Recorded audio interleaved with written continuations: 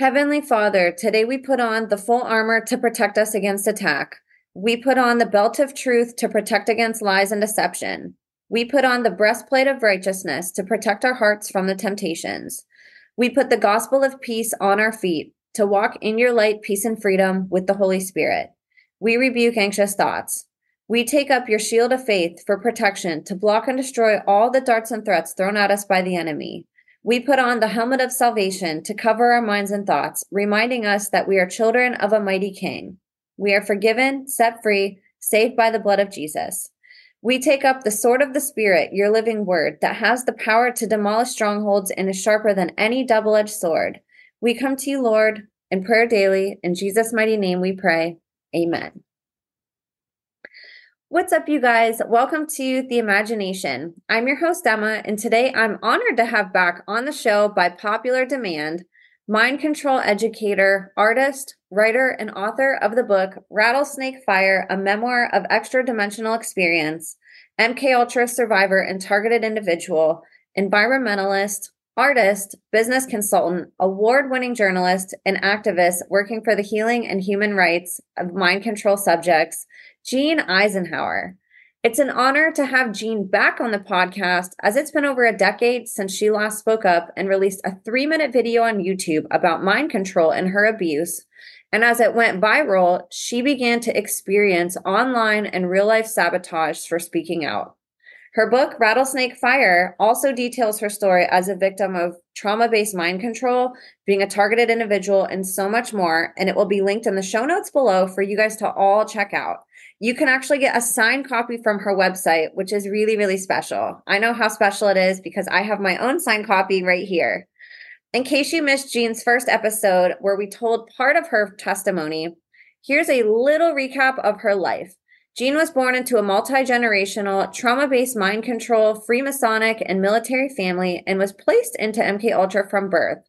It wouldn't be until she was older when she'd realized she was a program multiple who was leading a double life.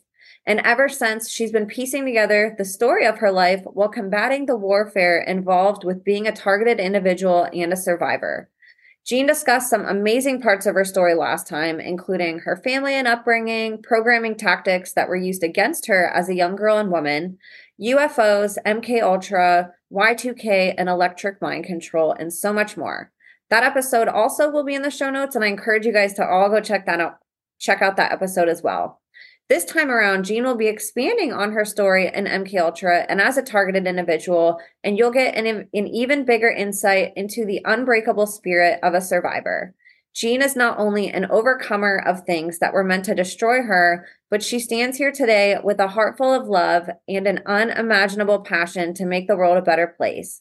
Jean is not only kind and loving, but she is an exceptional storyteller who makes listening to hard things palatable, entertaining, and even funny at times. She's a bright and brilliant speaker and an eloquent and beautiful human being, and I can't wait for us all to learn more about her today. Before I finish introducing our guest, I wanted to give a quick reminder that if you're a survivor or whistleblower who wants to share your story on The Imagination, or who wants to share any information privately with me, you can email me at imagineabetterworld2020@gmail.com. You can also support me on Substack at www.emmacatherine.substack.com, where I'm taking up journaling as an outlet for me to reflect on the podcast, guests, and my advocacy work. And all of my social links, including my Substack, are in the show notes. And I can't thank all of you enough for your unwavering love and support of this show and every incredible guest we have the honor of listening to. So you guys, without further ado, please help me in welcoming today's guest of honor, content creator, survivor, overcomer, author, podcaster, voice for the voiceless, anti-child abuse activist, hero for all children survivors in TI, warrior, and absolute sweetheart, Jean Eisenhower. Jean, thank you so much for being here with me today. Thank you, Emma, and you've made me almost cry. Thank you for highlighting the efforts that I've tried to make in our world. Yeah, thank you. You're welcome. You're Thank you for the amazing. work you do for all of us. It's so important because we have been forced into hiding pretty much, and we've been isolated by lies told about us in our communities. And it's been a pretty hard road to walk pretty much alone. So anyway, as you said, I did grow up I was born into this family, um, with military, Mormons, Masons, and Hollywood in my parents' lives. And as we know, the CIA began doing mind control experiments in the 40s. And I believe that was absolutely directly related to the Nazis being invited into the United States under Operation Paperclip in the 40s. And most people don't know that the CIA is filled in a large majority with Mormons. And so the Mormon church was also involved. And my mother was a fallen away Mormon, but she did take me to the Mormon church every now and then out of the blue. She didn't make my siblings go, but she took me. And there were some really disturbing events. But in the interest of moving forward, because one thing I totally skipped over when I tried to give a huge overview of my life last time we interviewed, and I think that part one did really well cover it. But for some reason, my mind just skipped over two really important years that I think say a lot. So, when I was about 6 years old, there was a really strange experience of my mother just suddenly dressing me up, and we got on a train. And we left behind my father and my three younger siblings, who were 3.5, 2.5, and 9 months old. And later on, and I was so happy. I mean, I've had a love of trains all my life because this train trip with my mother was the first time she ever spent any time with me. I was left alone in my bedroom, alone, for my entire childhood. All my earliest memories are of listening to the adults and wishing I could go out and be with them, but I couldn't. There'd been some sort of training that I knew I didn't leave my room. So I had books and puzzles and games and crafts, endless variety always coming through, but no time with my mother. I was the oldest, so I was just alone. And so suddenly, we're on a train. Years later, I said, "Why did we go on that train trip?" I knew that we went to Albuquerque, and she said, "Oh, we went to see my aunt." She did have an aunt in Albuquerque, but why in the world would we leave three young kids? Well, the next memory that I have is of being dressed in a pretty little party dress in an Air Force hangar, this big hangar filled with desks and military men that I think I recognize now as Air Force, and facing a man at a desk, and another man comes up from behind, looks back at me, looks at the man in the front, and says, "Pretty one." And that's about all I recall. I believe that a bunch of us MK Ultra children were being just brought in, and it was our first introduction. And then I have no other memories. No memory of coming home with my mother, no memories at all. But I figured out it was about that time that I began having sexual dreams, sexual nightmares, and just a lot of nightmares started. And but I don't remember. There was a memory that could have been this year, could have been the next, and that was of standing in front of an easel with four little paint jars in front of me, and I was told, and we were all told to paint. And I'm watching all the other kids paint, and they're just busily painting, and I'm just stuck. And this one very authoritarian woman says, "Oh, and I've always had a bad reaction to women with German accents." She goes, "Paint." And I said, "I don't know what to paint." And she says, "Paint a tree." And I remember having this attitude and going, "Okay, I'll paint a tree." And I painted a tree that, I still have, I should have brought it out. It leaned about 45 degrees over, and it was edged in black, and black wind was flowing by, and black leaves were blowing by, and the clouds, the sky was black and everything was black with a little bit of green in there.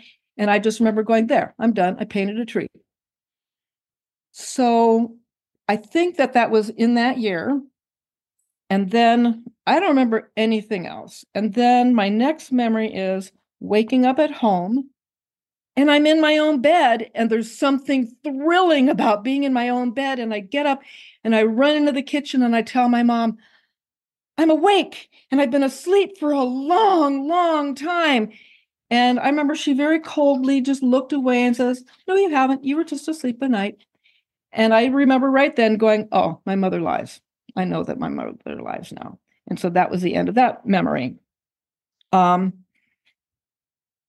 I might have been gone and come back again because my next memory is of summer vacation. So this, or it could have been the whole year. I don't know. I don't know what happened at Christmas. I should study my own family photos a little bit better. But then when I was 7 years old, and my birthday's in July, so it was the summertime, my parents, we all visited my grandmother in Venice, California. And then the family left without me. And I was really confused. I asked why, and they said, oh, we just want you to have time with your grandmother. Well, that's kind of stupid because my grandmother and aunt lived together. My grandmother owned a restaurant, and they didn't need to have a 7-year-old with them, especially since my aunt was a single mother with a child a little older than me. So she's a single mom living with her mother. They both are working in this restaurant full time, or even more than full time. They didn't need a 7-year-old around. So what was that about? Well, I did have a nightmare one of those nights that was so extreme that my grandmother continued to tell the story like into my 40s about the time that I woke up, the whole household screaming. So I don't know what that was about, but they took off and I have no memory of my parents or my mother or anybody coming back to get me. But before memories end, one more thing happened at the restaurant. My aunt taught me how to make change. So at age, I was really advanced mentally, and at age 7, I could ring up customers' tickets, and I could make change. I knew how to round up with the pennies to the nearest nickel, how to round to the next quarter, how to give enough quarters to the next dollar, and I made change. And everybody was, would say, "Wow, what a brilliant little girl you are." So that was making me feel great, and I was pretty obedient. I was very obedient. They told me to sit there. I sat there, so I didn't bother them too much.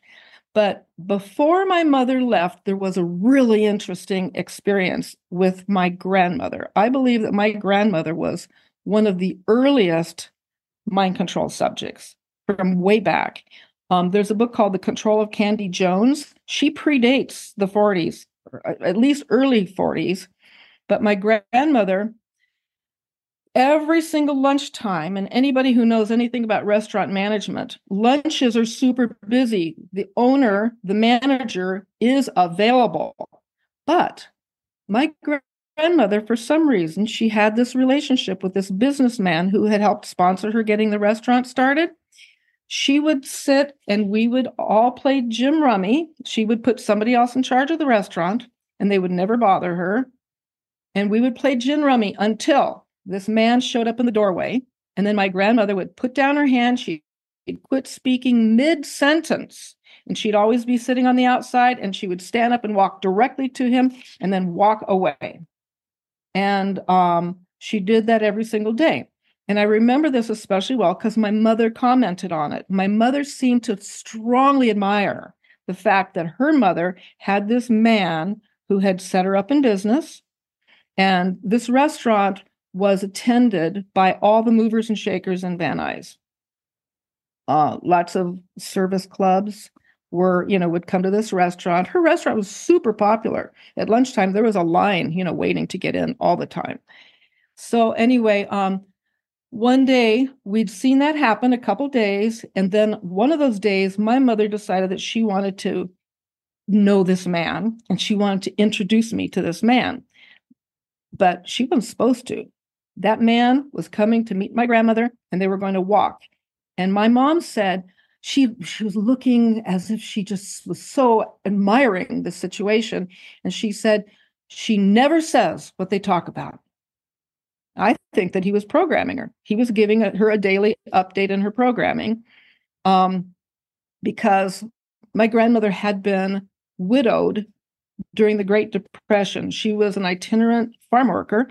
Her husband was an itinerant construction worker.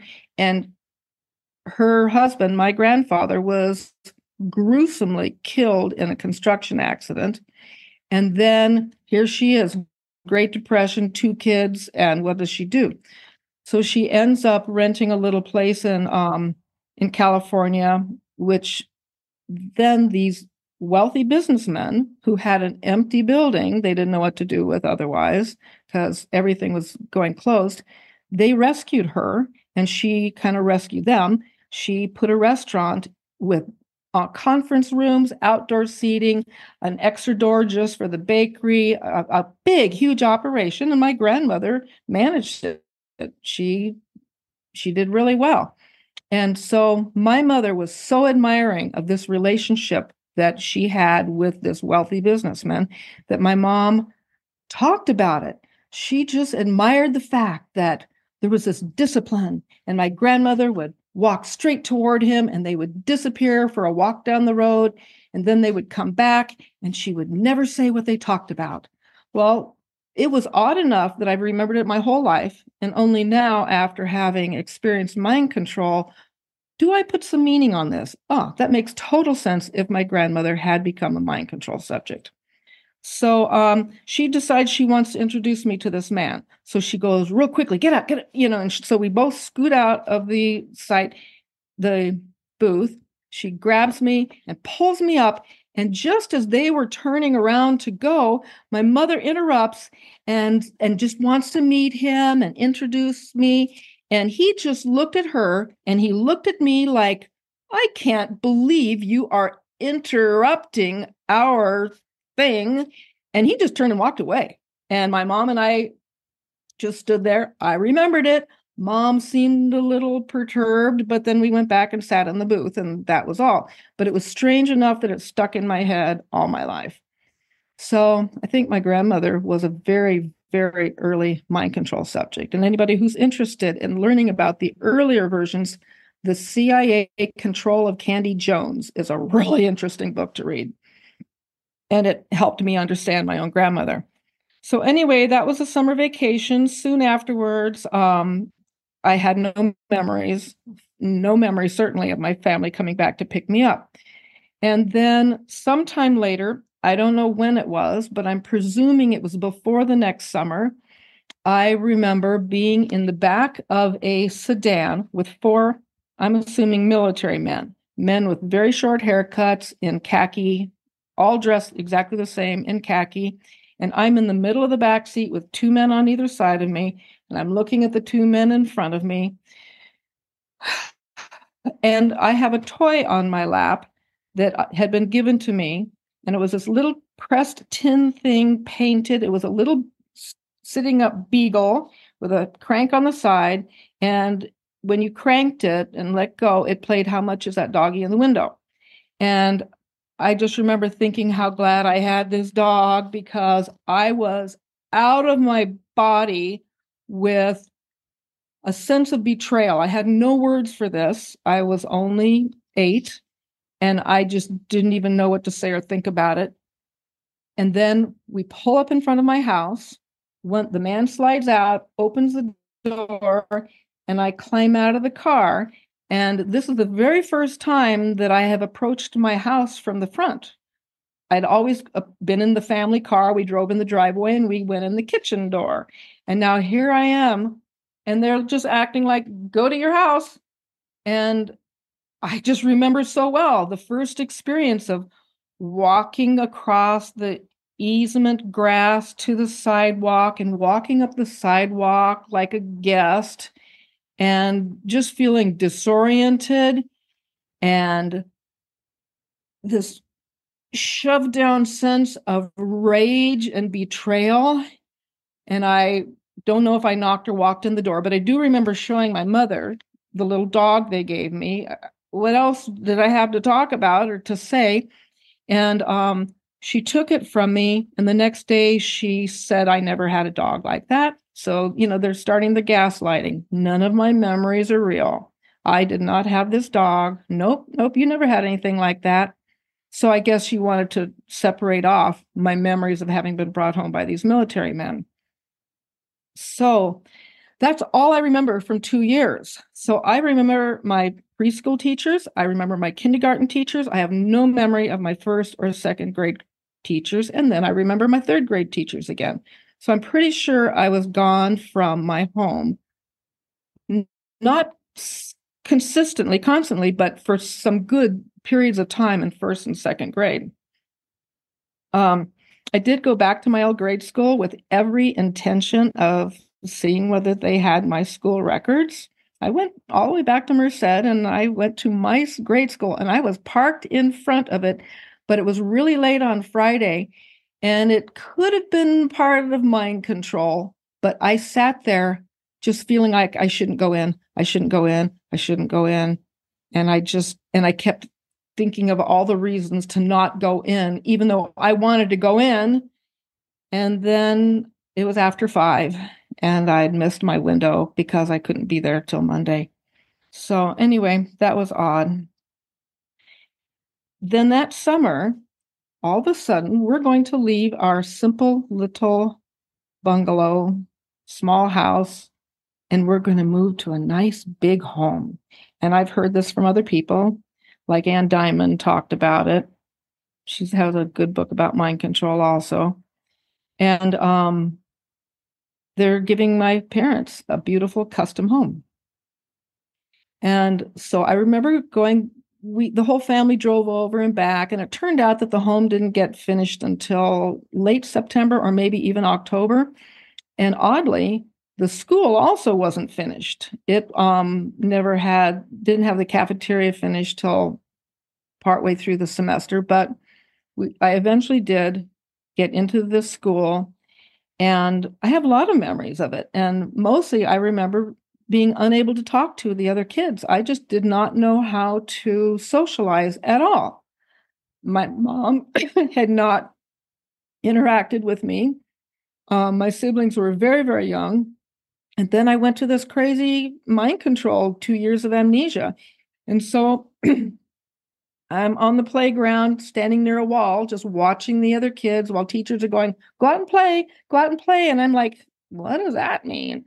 I'm watching these kids and I'm seeing like hand motions that mean nothing to me. And I'm seeing them interacting with each other, but it's like, I don't know how to talk to other kids. I don't know what to do. And there's this crazy event where I'm under pressure from the teachers to go out and play with kids, but I don't know how to play with the kids. And so I'm watching these, I'm just watching.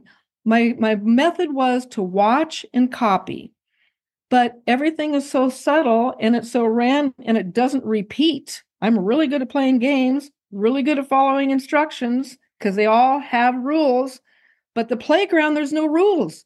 Oh, and I could play jacks with kids and jump rope and tetherball. I could play any game, but just to be with other kids, no idea at all. So I'm just watching, waiting for something to be repeatable. And then I saw one thing that one girl did that was really clear, and she got a really good response. So I thought, okay, I'll go try that. So I went out and I stood about 10 feet. I stood about 10 feet away from the other kids. And what the girl had done was probably related to something silly they'd been talking about. And what she did was she pinwheeled her arms around like that and she ran into the crowd and made everybody burst away and laugh. And it was just hilarious. And I thought, well, okay, it'd be nice to have my first experience be something that goes well. So here these kids had not been interacting with me at all. And suddenly I come running in, pinwheeling my arms. And they all just separated and looked at me like, what's that? So it didn't seem to be successful. So I went back and I stood against the wall, just determined to keep watching until something made sense. So that is how totally unprepared I was for socializing. And I think my whole entire life, I've been trying to catch up. I mean, I remember watching from the sidelines in kindergarten and teachers telling me to go play. And I'm like, what's that? I don't know. And I remember doing the same thing when I was 38 years old and I was starting a business. I I went to the networking meetings and I stood on the edges and I watched people and I'm older, so I knew how to dress and I barely knew how to introduce myself and I didn't know much more than that. So anyway, that has put me on the autism spectrum. I never had that word applied to me ever until I was in my mid 60s. And then I suddenly realized, oh my goodness, this totally fits me. It's kind of nice to have some explanation for how I've been so weird. But anyway, I'm getting away from it, but that third grade was really significant. I just realized I didn't know how to play. When I had children and they said, "Mom, come play with us," I said the words, "I don't know how to play."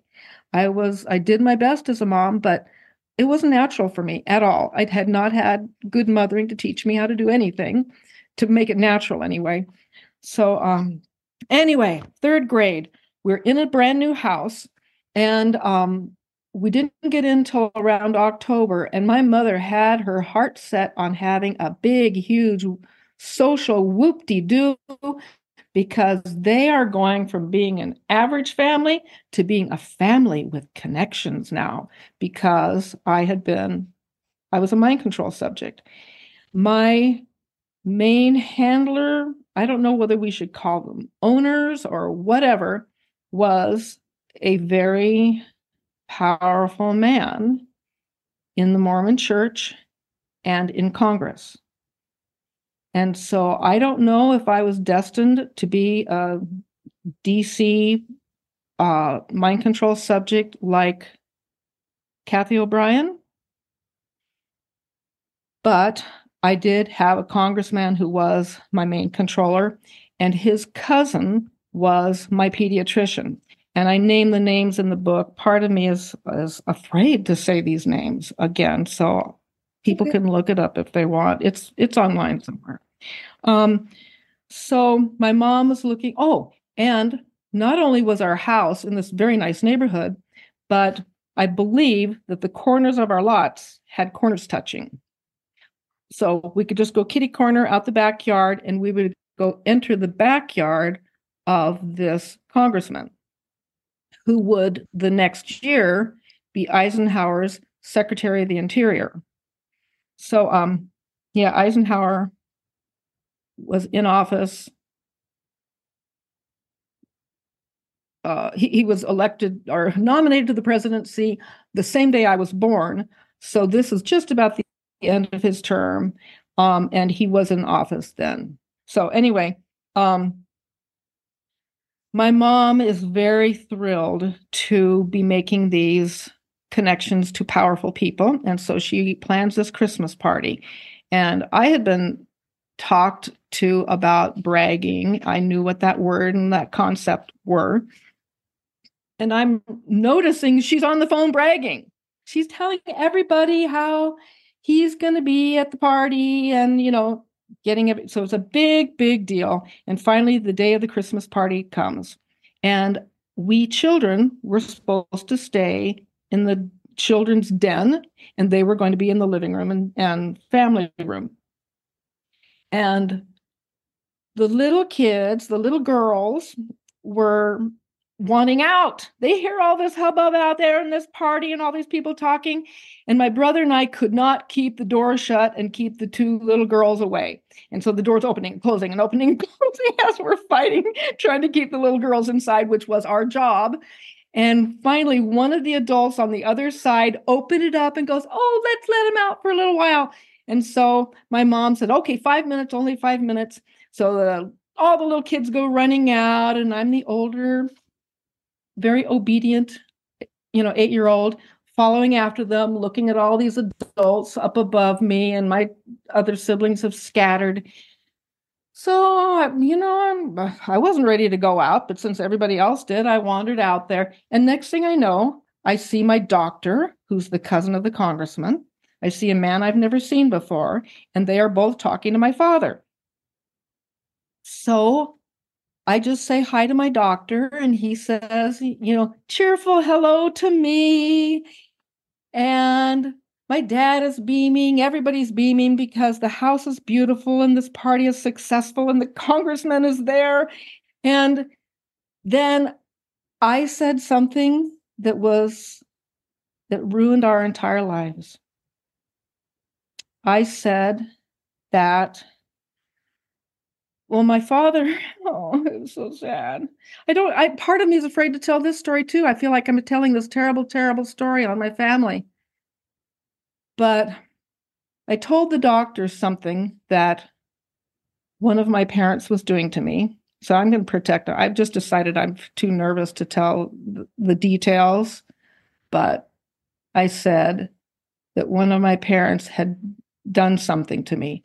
I didn't know it was wrong. I didn't know it was illegal. I didn't know it was probably against their contract with the CIA. But I just blurted it out, and I blurted it out loud so that everybody in the party could hear it. And there's only one meaning to this, and it is a crime. And I don't remember anything else, but I know what I said.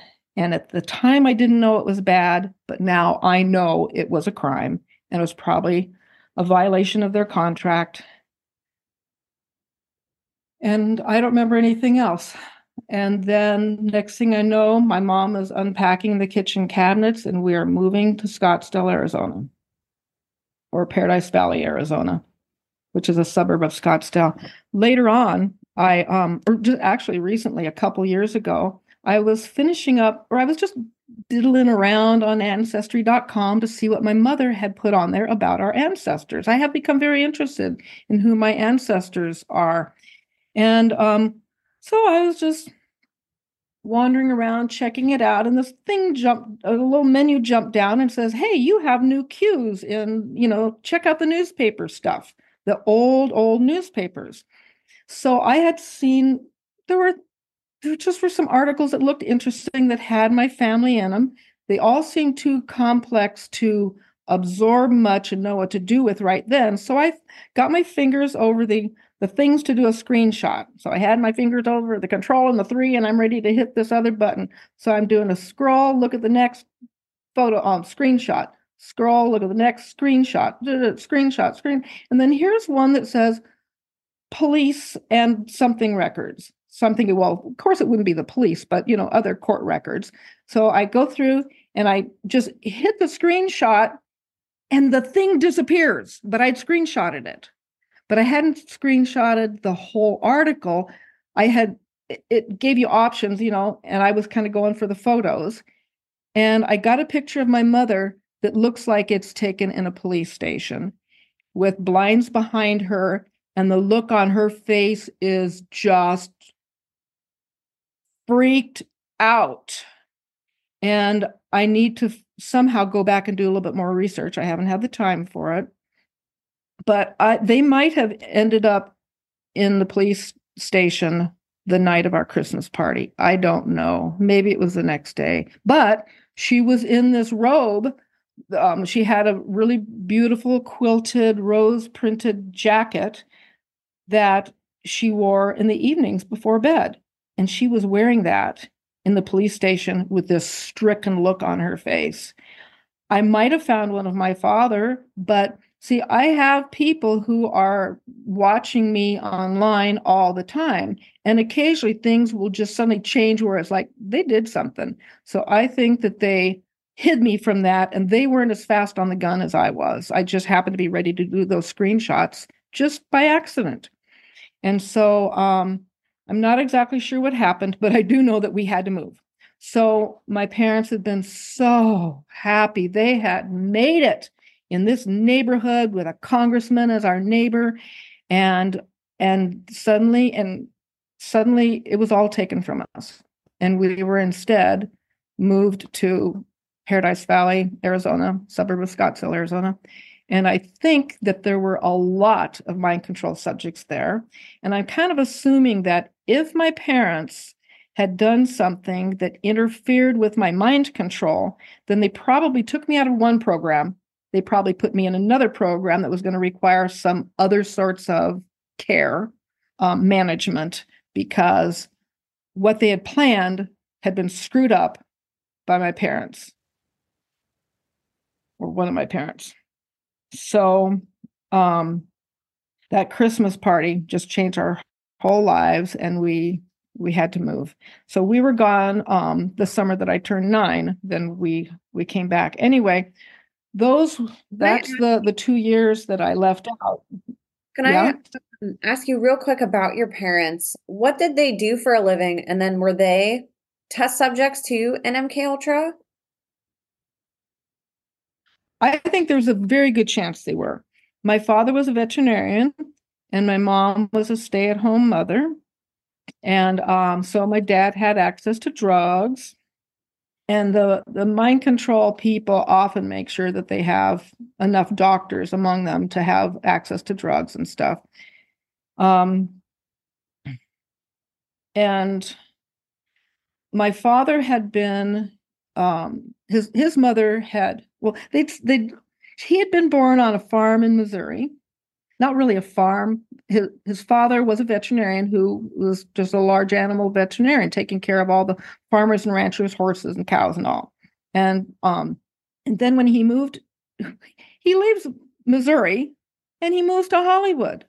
And he became the veterinarian to all the pets of the movie stars and to Rin Tin Tin. I don't know if yeah, you know Rin Tin Tin? He was my grandfather was the vet who took care of Rin Tin Tin. And we have one of those studio photographs of Rin Tin Tin with a paw print on it. That's among our family stuff. And my grandfather was somehow able to accumulate so much money that he became sort of a unofficial banker. He made loans to people to get homes, and they had a very beautiful house my father described being 2 stories tall, and you walk in the front and there's this 2-story atrium, and you can see the hallway all the way around it that goes to all the different bedrooms. And they used to have different stars visit the home. And who was the actor who played some famous cop, just the facts, ma'am, whoever that guy is. He was also a cartoonist or an artist who did cute little cartoons. And my cousin's family owns a number of pieces that he had just drawn casually, but they're great, showing different members of the family. And they're around a pool table, and one person saying something funny to another. And it's this whole set of 4 that are really nice by this, famous man that most people know as an actor. And I feel stupid right now that I can't remember his name. But I gather from that we had movie stars in the house. So when my father was only 6 or 7, my grandmother thought that he could be, as she told me, I remember in my youth, she told me that my dad, she thought, could be another little Jackie Coogan. Now, for those who don't know, Jackie Coogan was a cute little boy during the Great Depression who sat next to Buster Keaton. He had a little cap on. They didn't talk. It was like silent films. And he was just a cute little boy who followed Buster Keaton around in these silent movies. So she thought that my dad was cute enough to also be a child movie star. Well, that little boy, he always looked really sad. Well, guess who he grew up to be? He grew up to be Fester in the Addams Family in a closet with a light bulb stuck in his mouth. That was little Jackie Coogan, an obese, sad man still being treated like shit in Hollywood, in a closet with a light bulb in his mouth. And they'd take out the light bulb and there'd be some funny little line. They'd stick the light bulb back in his mouth. That was Jackie Coogan when he grew up. So But everyone thought he was so cute the way he was so sad. So my grandmother wanted my dad to be that. And so we have in our family possessions um, a catalog of child actors. And I'm afraid that that catalog was also for here's children to abuse. Their parents are willing to turn them over to you. And so there's a cute little picture of him in a tweed cap and gorgeous brown eyes and long eyelashes. And so he got selected to be in a play that I've never been able to find online. Dad said the name of the play was The Little Boy in the Apple Tree. Never found any record of it anywhere online. And I said, so what did you do in that? Now, Dad never wanted to talk about the military or about his time as a child actor. Never wanted to talk about it. But over the years, I've listened to different people ask him, and he always just kind of like went dull, dead, dropped his eyes, said as little as possible, tried to change the subject. But I do know that when he got back from 6 months away from home, during which he was presumably traveling with this group of actors, what he did was he said he was up in the apple tree and he could move around a little bit, but he had no lines. He did nothing. He just sat in a tree. And I don't know if that's real or if he just totally invented that. But he came home a stutterer, and he stuttered for 2 years afterwards. He was terribly, terribly traumatized from this. And so he could have, now this is way back. He was born in 25. So when he was 7 years old, that would have been 1932. I forget what I was going to say about it, but The stutter, excuse me, the stuttering. I forget what I was. What? Were you going to say about his Yeah.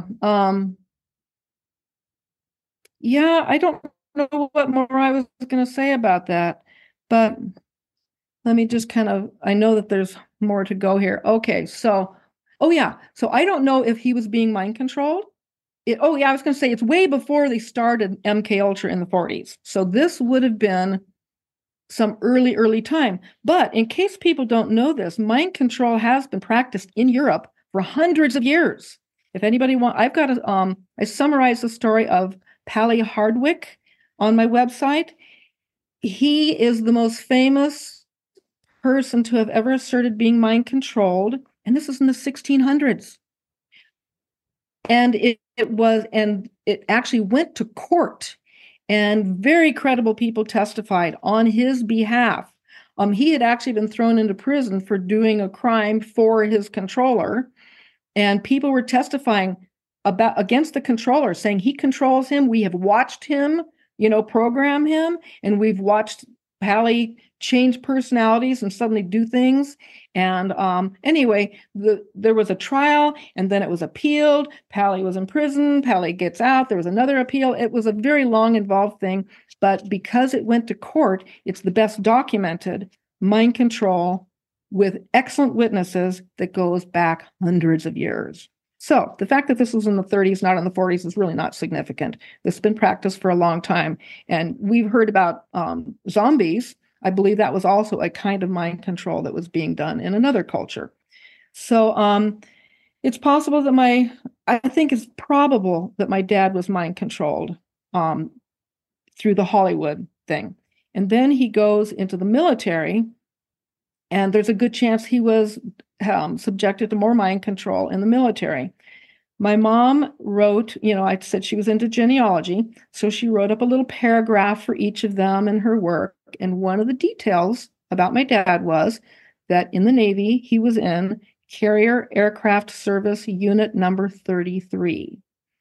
And one day I just looked that up, CASU 33, and oh my goodness, there is a whole big discussion group about how the details about CASU 33, they'll have the group, the CASU, they'll have the ships that they worked on, they'll have the ports that they were in, and all of those for every other CASU is completely coherent with the history and records of the ports and the ships.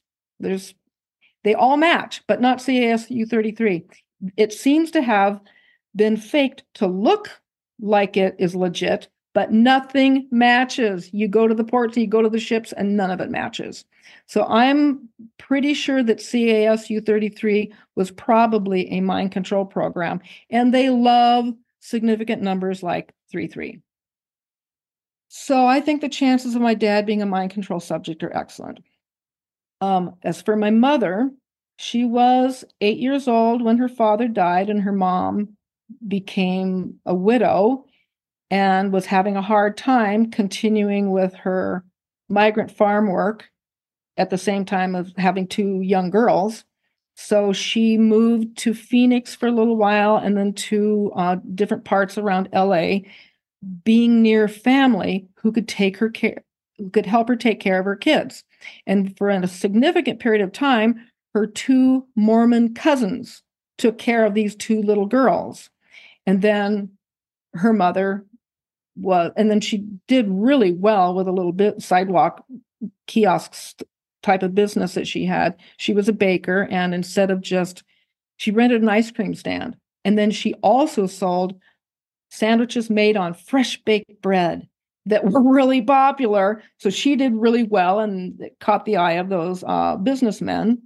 But what was going on with her daughters while she's running this business? They're being cared for by two Mormons. I have a problem with that. So I don't have any more evidence about what might have happened to my mom during that time, but she was very vulnerable at a young age. And so it could have happened. Wow. Yeah. Oh my goodness. That's interesting. You've been able to uncover so much about them too. I know sometimes, collecting evidence or just any type of genealogy, that's awesome in a way that your mom wrote some of that stuff down so it could give you some clues on where to start.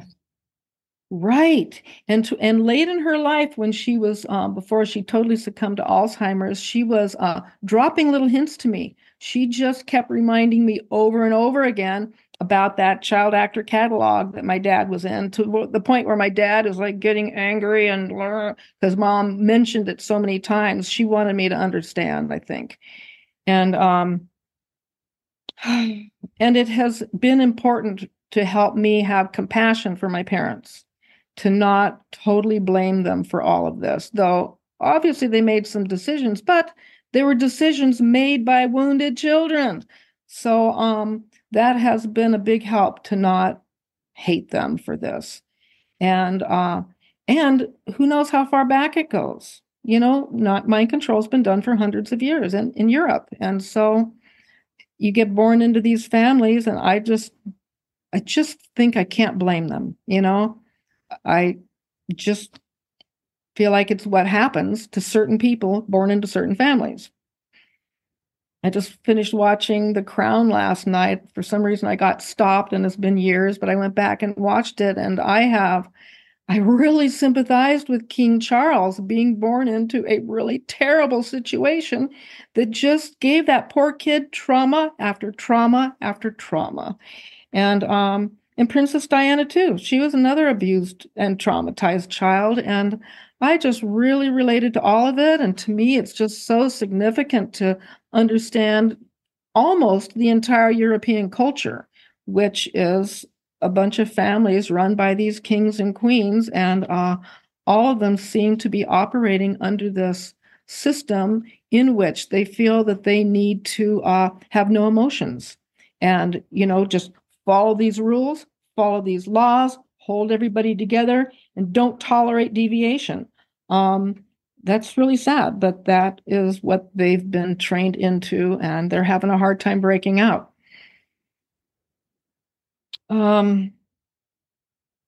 Sometimes I felt like it was important to talk about how my alters work, because the way I first understood mind control, kind of simplistically, is not the way I see it exactly now. So does that sound like a good place to go next? Yeah, let's do it. Okay. I have often felt that everything that I know is sort of like a big tree. There's the stem, and then the branches come off, and then branchlets come off, and then twigs come off. And I believe that when they torture children, torture babies, there is a split. And I know that I read this somewhere, but I can't say where. When a trauma is so great that a child leaves their body, which happens with torture and it happens with sexual torture, we leave our body, but the brain continues to perceive and it continues to record, but not with me there. And in a sense, it's like grafting another branch on a stalk of, how you can graft a tree to actually have 6 different sorts of fruit on it. It's sort of like that. The brain is still recording, but it's recording on a brand new tape because it's not connected to the person who just left. So this thing can get established and they can train it with some very simple commands. Your name is this, you come out when I say these words. Now go away and let the other part come back. Now, but it started, it exists, and it has a name and it has a code. It's the beginning of programming. So I see what they're doing to us as having 2 different sorts of metaphors. One is like a tree, and the other is like it's like a computer program. And so it gets started, and every single time they come in, they can either tap into the existing one or they can create a whole new one. So Fritz Springmeier's work talks about, he draws up a little chart and shows how it can have hundreds of programs or alters, and it looks very mechanical. And then I can accidentally create my own. So they've been creating these programs that are behind me. I have no consciousness for what they are. But at some point in my childhood, I might see something scary happening, like maybe some abuse is going to come from my own family. And I'm like, I've witnessed that when I leave, I don't have to feel anything. So I just leave my body. Well, what if there's not a programmer around to program me? I've left. And so now a natural organic alter has started being recorded. And I might do that a few times. And these are unprogrammed alters. They're like my alters. And so I'm imagining something very mechanical back here and then something tree-like in the front. These are mine. And at some point, maybe from the very, very beginning, I know that my controllers are mean and they will hurt me in a totally brutal way. So whatever I do that's against their rules, I better be careful and not let them know. I need to keep it a secret. So I think that I sort of, either consciously or just somehow unconsciously, organically, talked to all my alters and said, look, we're all going to act exactly the same. So they don't know that we've split apart. So we can keep this a secret from them. So I've never had the sorts of alters that make the movies or the TV shows. Like I don't have a wild alter who does this and a serious alter who does that. I think all of my alters have agreed to just don't let them see the difference between us. And we better communicate pretty well. Even though we're split, we can still communicate and help each other and blah, blah, blah. And so it is totally possible that some of my programmed alters could be way radical, but they're controlled, they're managed very, very well, and they don't come out in normal life. They only come out under command. So unlike United States of Terra, where she just had all these crazy alters switching all the time, in normal life, that would be an organic, natural multiple personality.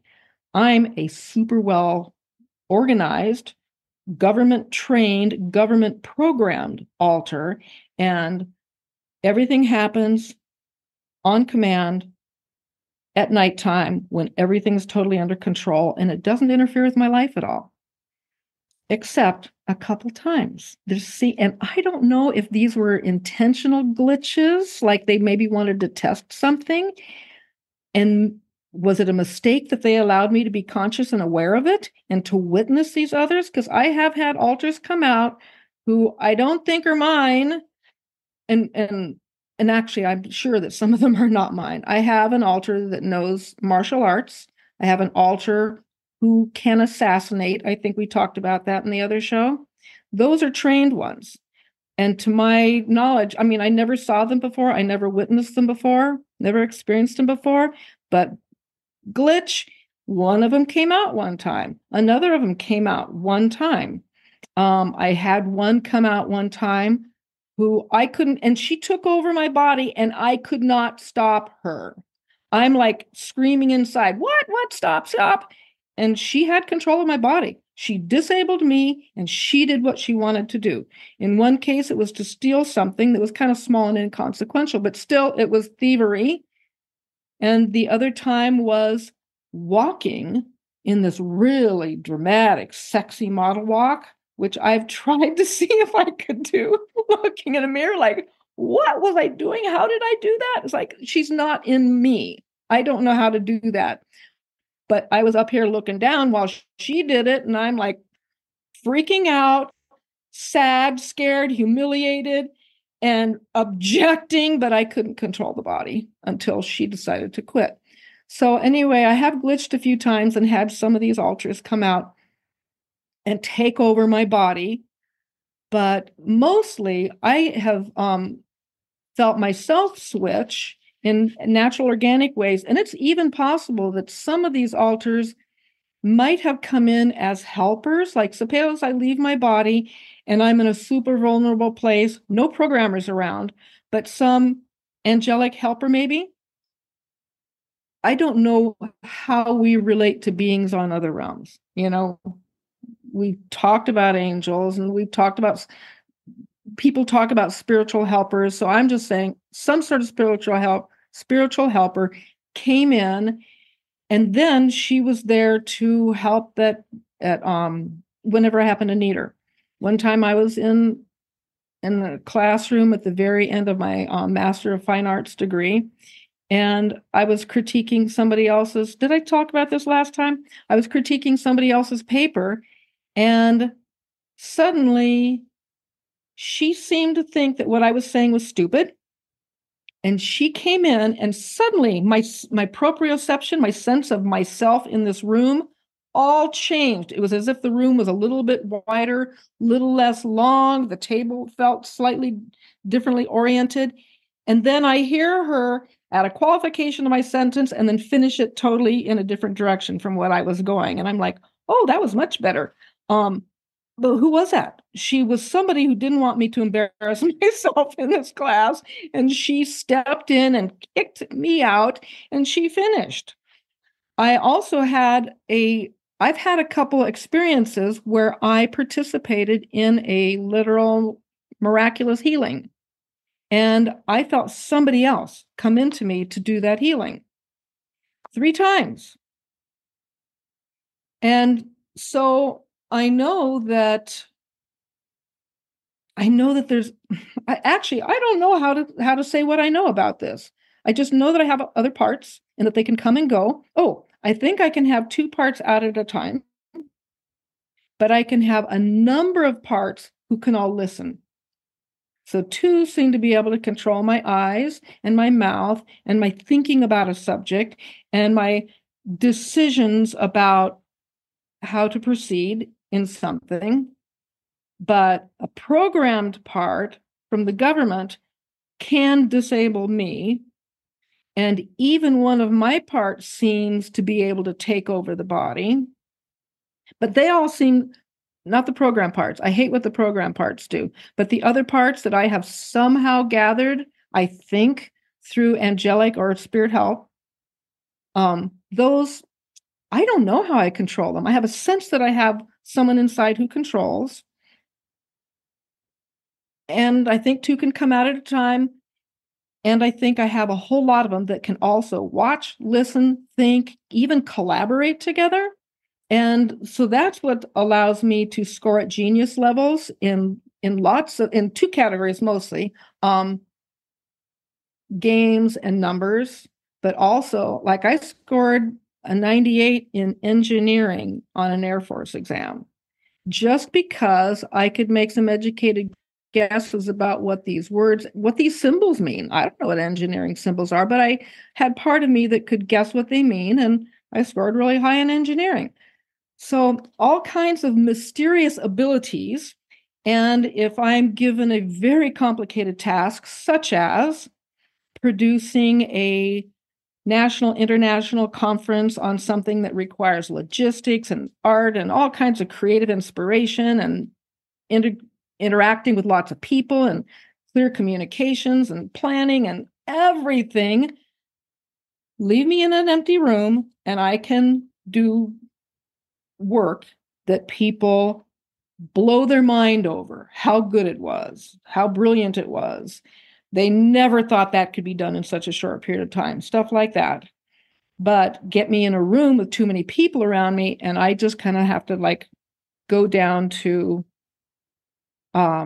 really simple behaviors because too much distraction. That's part of being autistic. Too much distraction and we are disabled, which leads to another theory that I've developed about how they split us. Do you remember?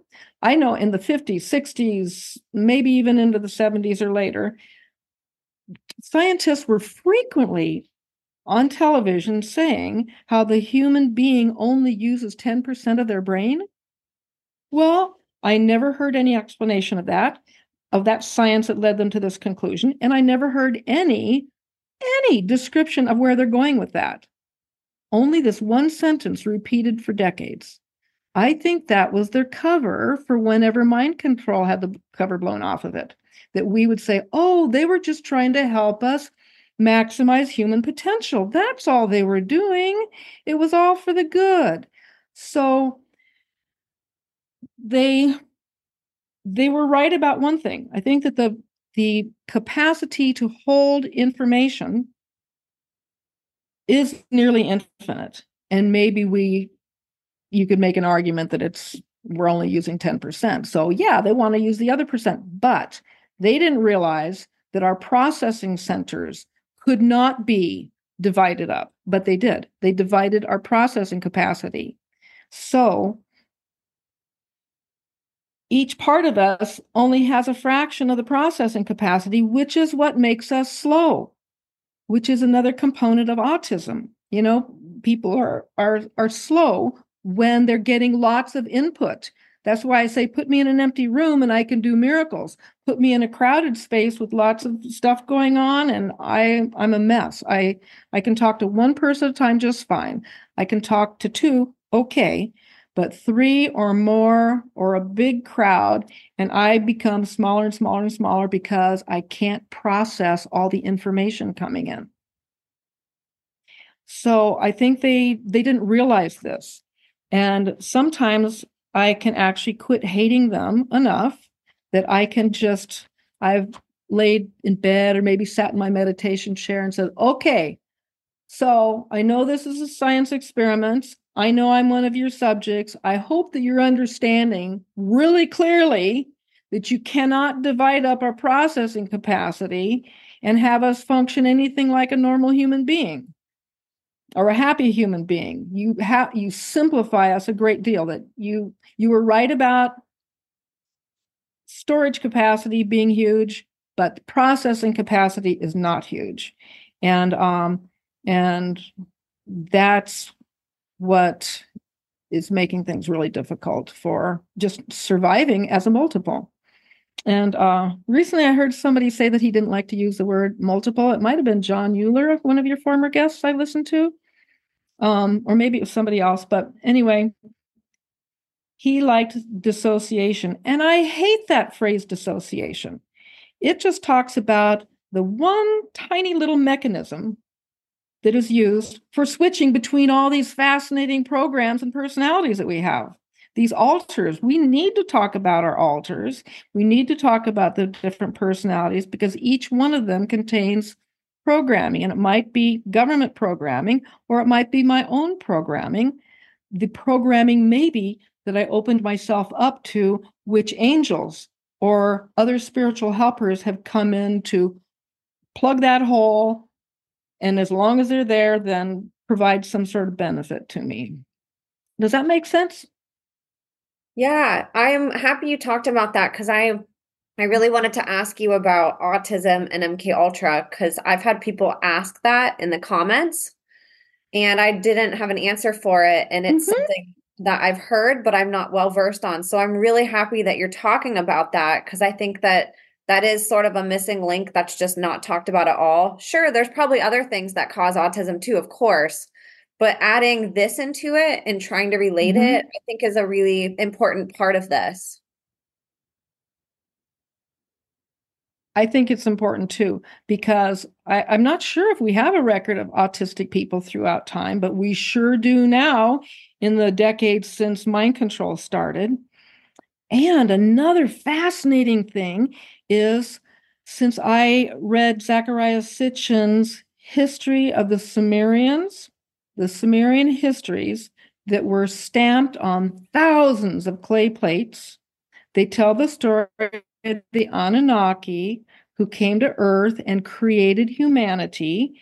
And this story is done in a much tighter version in the book of Genesis. But before Genesis was written, there's a story with lots more detail about how they tried creating humans to work in the gold mines. And even in the book of Genesis, they tell the story of creation twice.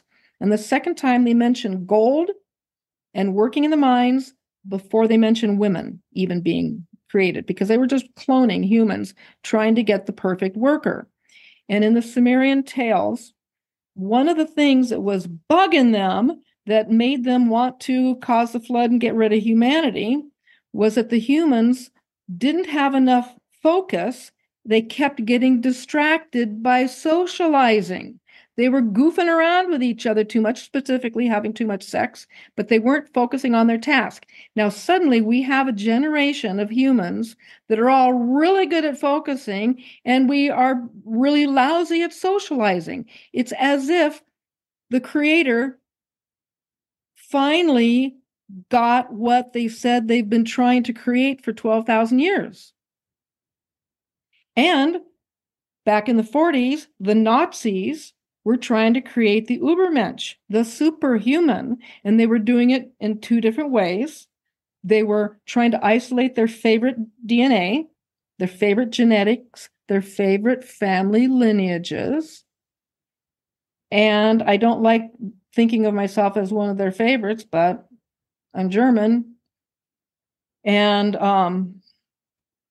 they were also doing these horrible experiments on people. They were, that they were doing sexual mutilation experiments and seeing whether a person's gender identity matched their sex way back in the 40s. That was right after the Nazis were let in to presumably work on the bomb and other sorts of things, but they were also part of CIA and they were doing gender experiments. And now suddenly we have a generation of people with all this gender dysphoria. Who knows what else they've been doing, but they were trying, but that's a little side thing. Back to the trying to get us super focused and not waste our energy, which they are trying to maximize by socializing too much. And suddenly we've got this generation of people who seem to match not only the Nazi goal, but the Sumerian intentions, which I know does not sit well with Christian theology. And I apologize for that. But I'm just tying together the things that seem to answer some of our unanswered questions and that have amazing coherence. And I don't really like the answers I'm getting, but they're coherent with a lot of otherwise unanswered questions. So I think that they need to stay on the, on the table of possibilities. Absolutely. Yes. Do you think that there's a high correlation between MK Ultra survivors and or victims and autism in general? I don't know enough MK Ultra survivors to make that decision. I just know it feels really true to me. It feels like it's all one and the same. And it may or may not have to do with, it probably had to do with the mind control, which terrorized us children. Um, but also just the way that my mom brought me up with no socializing with her. I didn't have the mom baby experience that I have any memory of. I had a therapist back in 93 say, "So, tell me about your childhood." And I was like, "Oh, it was normal." And he said, "Well, just describe some of your memories of being with your parents." And I'm trying to pull up some memory, and I have Christmas photos with all of us kids smiling and birthday photos with everybody smiling. But day in, day out, I was told to go to bed. I was never put to bed. I never had the experience of a parent sitting there with me, talking, caring, listening to me say anything. I was told to go to bed, and I went to bed.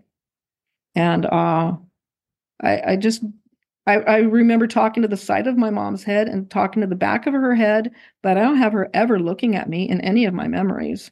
So that would totally help create an autistic child, I think. And then go to your bedroom and work on those crafts. So that's why I'm such a nerd. Just have had a hard time socializing. Even like the best social experience I had in my 30s, I basically was a worker. I worked with a bunch of activists working for social justice and for the environment. But I didn't hang out and just enjoy their company. I always took on jobs and I worked the jobs, did them really well, got everybody's praise for doing that. But was I somebody they invited to go on a river raft trip with? No. Did I, I just didn't have much of a social experience with them. I was a worker. I knew how to work. I did not know how to socialize. So anyway. What a precious child it seems like you were. I'm so sorry for everything that you went through. You just sound so darling, these stories, and just trying to do your best all the time and trying to, make friends as best as you can, and you weren't given all the resources to do it. When I was in third grade, I had a teacher that I totally loved. Her name was Mrs. Costigan. And when I was 24 years old, pregnant with my son, I got a phone call from her. She was retired and living, I think, in Portland, Oregon, or maybe up in Washington. And she just had worried about me. And out of all the children that she had cared for in her entire teaching career, she had heard that my family had moved to Scottsdale. She called my mother, found out I had changed my name, got my phone number, and then she called me and just said she just wanted to know that I was okay. And at that time, at 24, why would she care? Like, I'm fine. Yeah, everything's fine. But I've thought about it over the years, and I've just loved the fact that because I do remember, I think I was a kind of a sad child. Like I said, I didn't know how to socialize. I knew how to do my work. But anyway, so she had seen me and she had worried about me, and she let me know that many years later. It was sweet. Oh, Hmm. it's always, beautiful to me whenever I hear survivors talk about what they went through. And it's not every time this happens, but there seems to be little glimpses of light here and there where a person stepped in and cared about the child, or they saw love from somebody once, and it was always something that stuck with them throughout their life and really helped them in the hard times that were ahead, just understanding Hmm. that feeling. Yeah. And my angels have just dropped in often enough to do miracles for me, and those sustain me a great deal. And so they don't step in all the time. They don't rescue me all the time. I still have lots of troubles and trials to go through, but just the fact that over the years I have experienced them, I know that I'm cared for, and it'll be okay. Maybe not in this lifetime, but in the scheme of our infinite lives, it's all okay. Oh, that's beautiful. That's so beautiful, Jean. Now, I wanted to ask you too, were you passed through that Hollywood model at all, like how your father was? Or did that sort of end after he went through it and it didn't pass through any more generations? I think that they did want me to do to be in Hollywood, and unfortunately, I think they wanted to use me as a sex object. And I talked a little bit about this last time about how I kept being pushed in certain directions, and I found myself being cast in plays as a prostitute, as a sex symbol, as a stripper, and finally as Matahari, a sex spy. That one tipped me over the edge. And I knew that I hated these people and I wanted to get out of the situation that I'd been pushed into. I had not wanted anything to do with sororities and fraternities. I'd wanted to go chase down the hippie movement, to be honest. And I was thinking that I wanted to study all the religions of the world and philosophy, and that's what I wanted to do. And instead, I have these sorority girls that are trying to get me in that direction. And then the sorority, and so I was told by one of my best friends, well, you just don't know what friendship is because you've never had it. You have to give this a try. It's the most important decision of your entire life. You have to do this. You cannot walk away from this most important thing. And so everybody around me, family and friends, were all telling me this, and I was all alone with my secret desire to understand life and chase down the hippie scene. And so I gave up what I wanted to give them a try. But they just took over my life, for one whole school year, and they continued to push me in this direction toward the sex object thing. And at one point, yeah, it really seemed like I was being pushed toward being some Hollywood thing.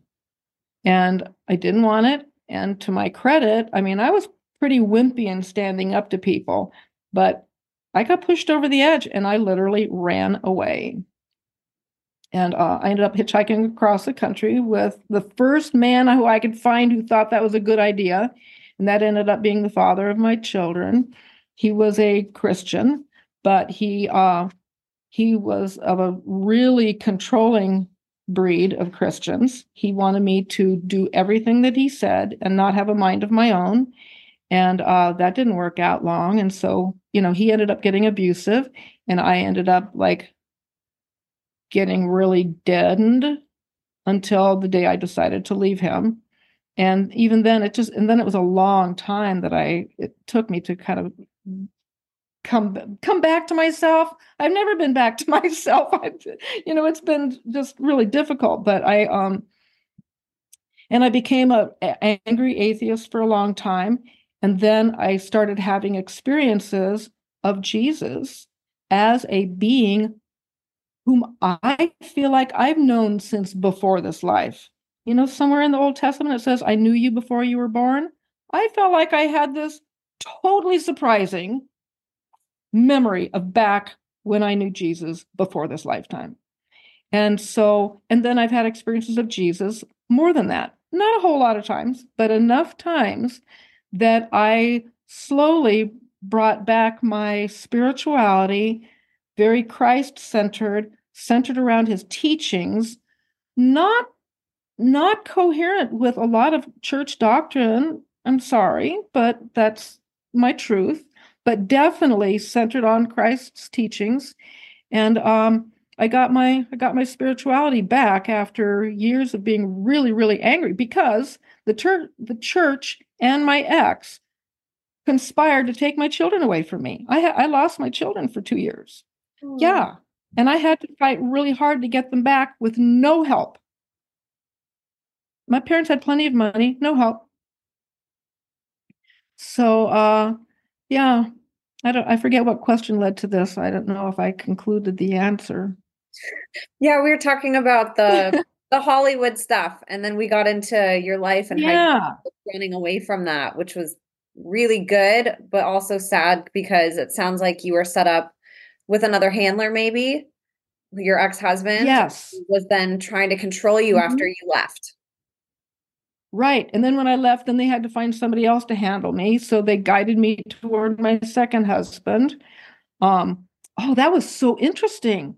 I mean, I was kind of an angry atheist right then.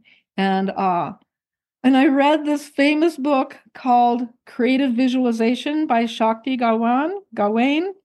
And it was all about how, yeah, just visualize what you want and you'll get it. Nah. Um, so I did. This suddenly I was ready to be in a relationship. And so I made a list of everything I would like in a partner. And he came into my life, only he was also a mind control subject. He was everything I asked for and a mind control handler. And so he and I ended up getting married, and it's a lot of huge negatives that came with that because he was my handler really clearly to me now. Um, and I can't remember where we were aiming. We What were was the talking last question? Did about I finish it? Yeah, we were talking about how going into the Hollywood model, you met this husband who was a handler, had kids, left him, and then all of a sudden this other handler comes in and sort of continues on the control with you. So they had to change their plans for me, and I think they didn't know exactly what they were going to use me for, but they probably enhanced my programming in other ways by the time that was over. But speaking of, like, the Hollywood and the sex goes together a little bit, but they're not entirely the same. Um, One time, my husband and I woke up in our apartment and we both just were completely shocked because our bed frame had broken and the box springs and mattress had fallen down onto the ground, and we didn't remember what had happened. And then at the same time, I had injuries in my intimate parts that I now recognize. I think that I had been gang raped that night because my skin was all pulled apart. It just was fissured. It was swollen and fissured like somebody had been gang raped, like I had been gang raped. And I didn't know what it meant. We were too poor. I didn't go to a doctor if I thought that just, waiting and just using some creams or something would heal me. And I did heal. And I never saw a doctor. So I think I was being used sexually throughout my life at just random times whenever it was what they wanted. I think that we all have a manager who manages a number of things. They need to keep our programming updated. They need to delete unused programming they won't use anymore, and then keep the rest of it updated. And they also need to manage our health care so we can have people enter our homes, and it might be that they're going to put us in an amnesic state, and then they're going to take us out on some mission, bring us back a few hours later, and we'll wake up in the morning going, gosh, I'm tired. Why am I so tired? Or it might be a simple medical exam that night, and it won't, take too much out of us. And then they also know what our schedule is.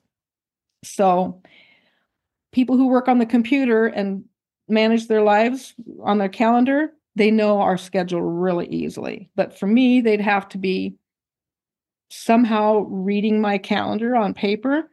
But at some point, they put an implant in my right eye, and I think and it's close vision. So I just woke up this one morning and went to touch my eye, and it was like, what? Touch under my eye, and I feel like I'm touching up above my eye, and that can happen. Nerves can get. Well, I had a friend who had a water ski accident, and the top of his head and his eyebrow got mixed up. And it took a while for his brain to reroute the feelings. Well, it took me about 3 days before under my eye and above my eye were normal. But for 3 days after this thing happened, my vision is terrible and I can't touch it and it feels weird. And I think they put an implant in. And sure enough, somebody recently who was a targeted individual says, oh, yeah, that's one of the things that has been recorded that they do. And then I realized that my eyesight, which used to be about, is it 40/20 or 20/40? It wasn't too bad. I was like always on the verge of needing glasses. Well, suddenly my eyesight is absolutely terrible in my right eye, but it's really good for the distance I use for looking at my calendar. So if they've hooked up the vision centers to an implant that transmits to them, then they can read everything that I write in my journal, everything that I write in my date book. So they know what's on my schedule, and they know that they don't want to mess up my schedule too much because they kind of want to stay invisible in a sense. And so when they know I need to do grocery shopping, they're not going to mess with me that day. They know that I have any important, doctor appointment or whatever, they're not going to mess with me. But on my free days, those are the days that they might decide to do something. And it could just be as simple as taking care of my health. They gave me thyroid surgery one night. And yeah. And so they're taking care of my health, apparently, and they're also using me. And those ones take a whole lot more out of me. And they often seem to schedule them at times when it doesn't interfere with it too much. Sometimes it does, but most of the time it doesn't. It's like we each have a manager who takes care of us really in a way that doesn't interfere too much, but lets them get their most out of us.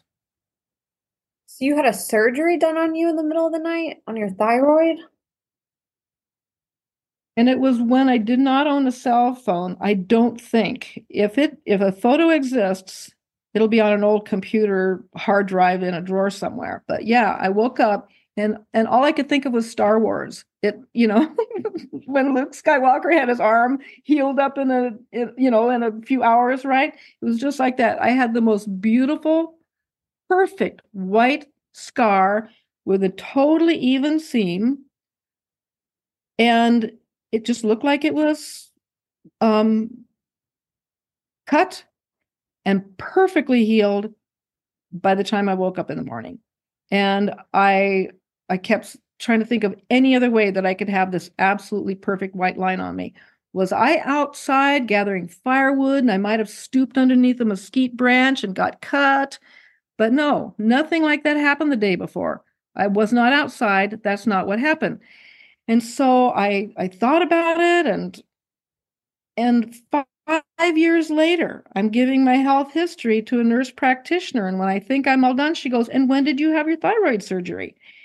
And so she could see it 5 years later. And even though it's in my neck wrinkles, she saw it and she recognized it as thyroid surgery.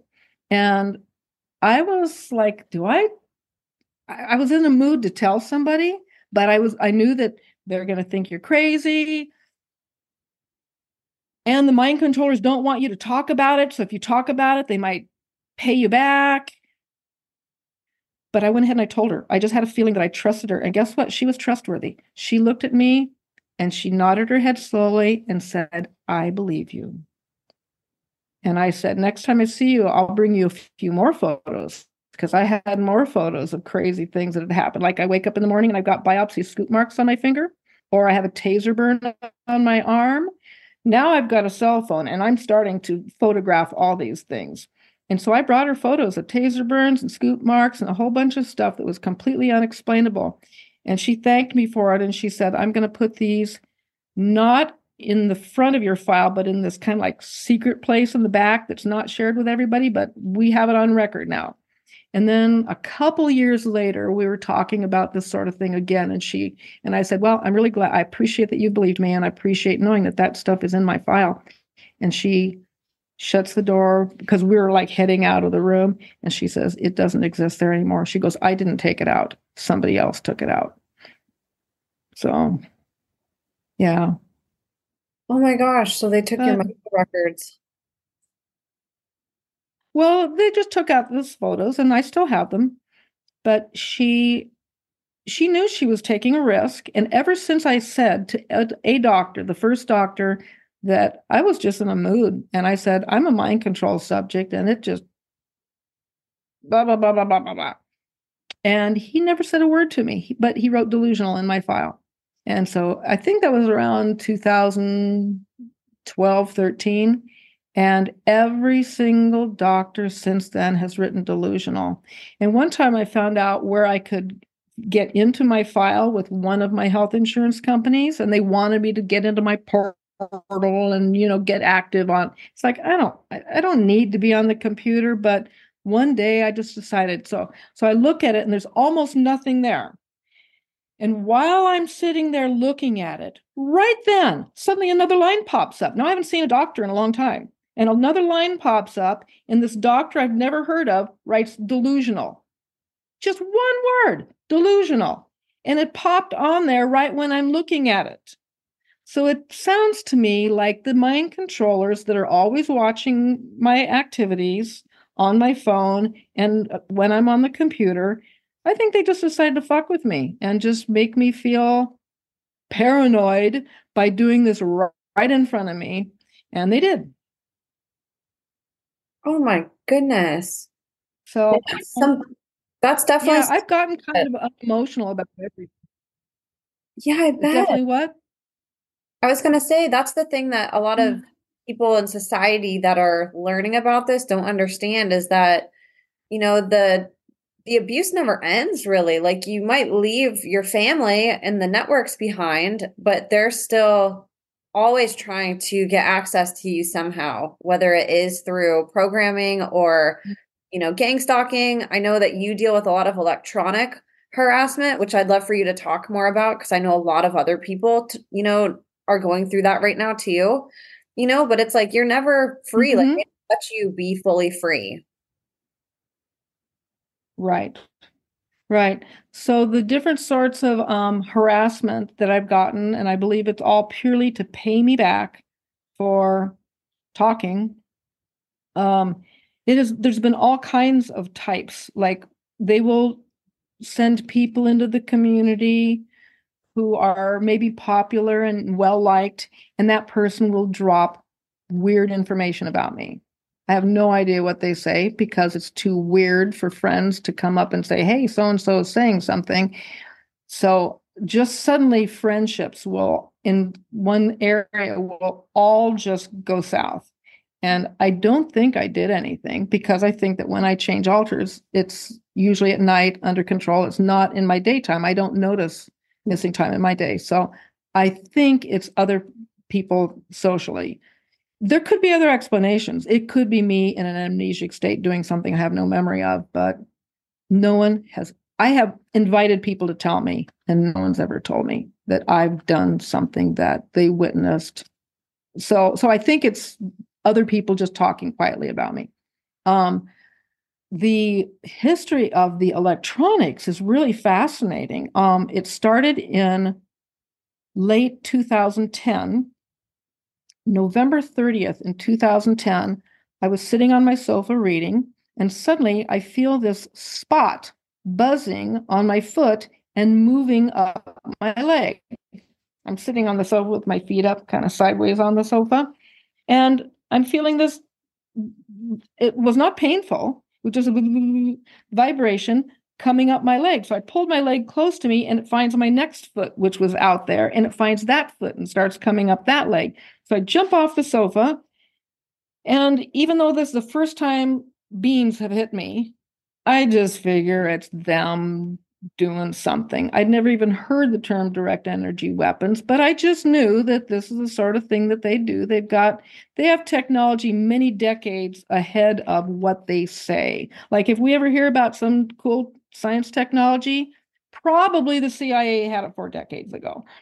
So I sit down on the other end of the sofa and it starts happening again. And so I jump up and I think, shall I go to a hotel? No.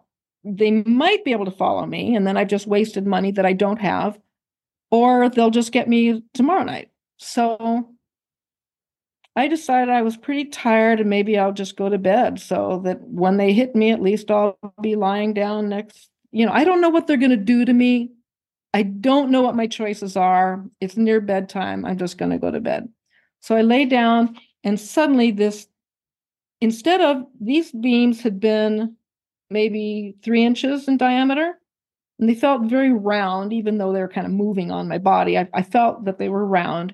And suddenly it was like they hit me, like they know where my bed is. They know where my head is likely to be. And suddenly there was a vibration that hit my head that felt like it completely encompassed my head and part of my neck. And then I was out unconscious. When I woke up in the morning, my ears were ringing and they never quit. So I woke up December 1st, 2010, with my ears ringing after that vibration. And then I started having crazy, it was as if they started with the lowest technology and then they built more and more and more complex technology on top of it. I started hearing tones, then I started hearing tones and progression, then I started hearing chords. Then I had an audio-visual presentation made to me, and this one was trippy. Oh, and we've skipped all the alien stuff when I was living out near the military base.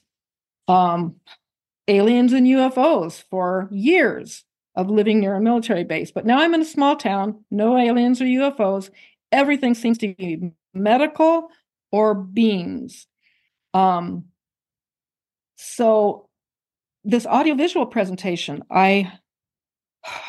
suddenly I had tones so loud that it put me into a panic.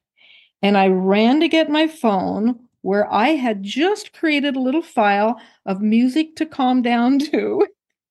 Or it wasn't music, it was it was some sort of ethereal music to just relax to. And my favorite piece is gone. And the only piece left, I'd put it in this category, knowing that I was suspicious of it. I had never listened to it before. Some guy had created it custom for me. And as soon as I was paying him for it and getting a vibe about it, it was like, don't trust this guy. Do not listen to that music. But because I paid for it, I didn't want to throw it away. And so here it is. And my other stuff had all disappeared. That was the only thing. And the sound was so loud, it was absolutely panic inducing. I felt like I had to do something. So I hit that one. And I laid down trying to be calm despite this incredible noise. And I started having an audio-visual presentation. It was like they had created a little cartoon alien in simple orange color. And this alien he had his hand on a bar that seemed like it was between my ears. And he pushed down, there were 3 tabs on the bar, and he pushed them all 3 forward. And when that happened, oh my goodness, I'm kind of forgetting what exactly happened, but I eventually went unconscious. And but it told me something. I have to come to the next part 3 or something. I can't remember what he told me. And then I woke up, heard and smelled my boyfriend in the kitchen making popcorn, and I wondered how long I had been out. And then he told me that it had been like an hour and a half. And I was just shocked at the amount of time that had gone by.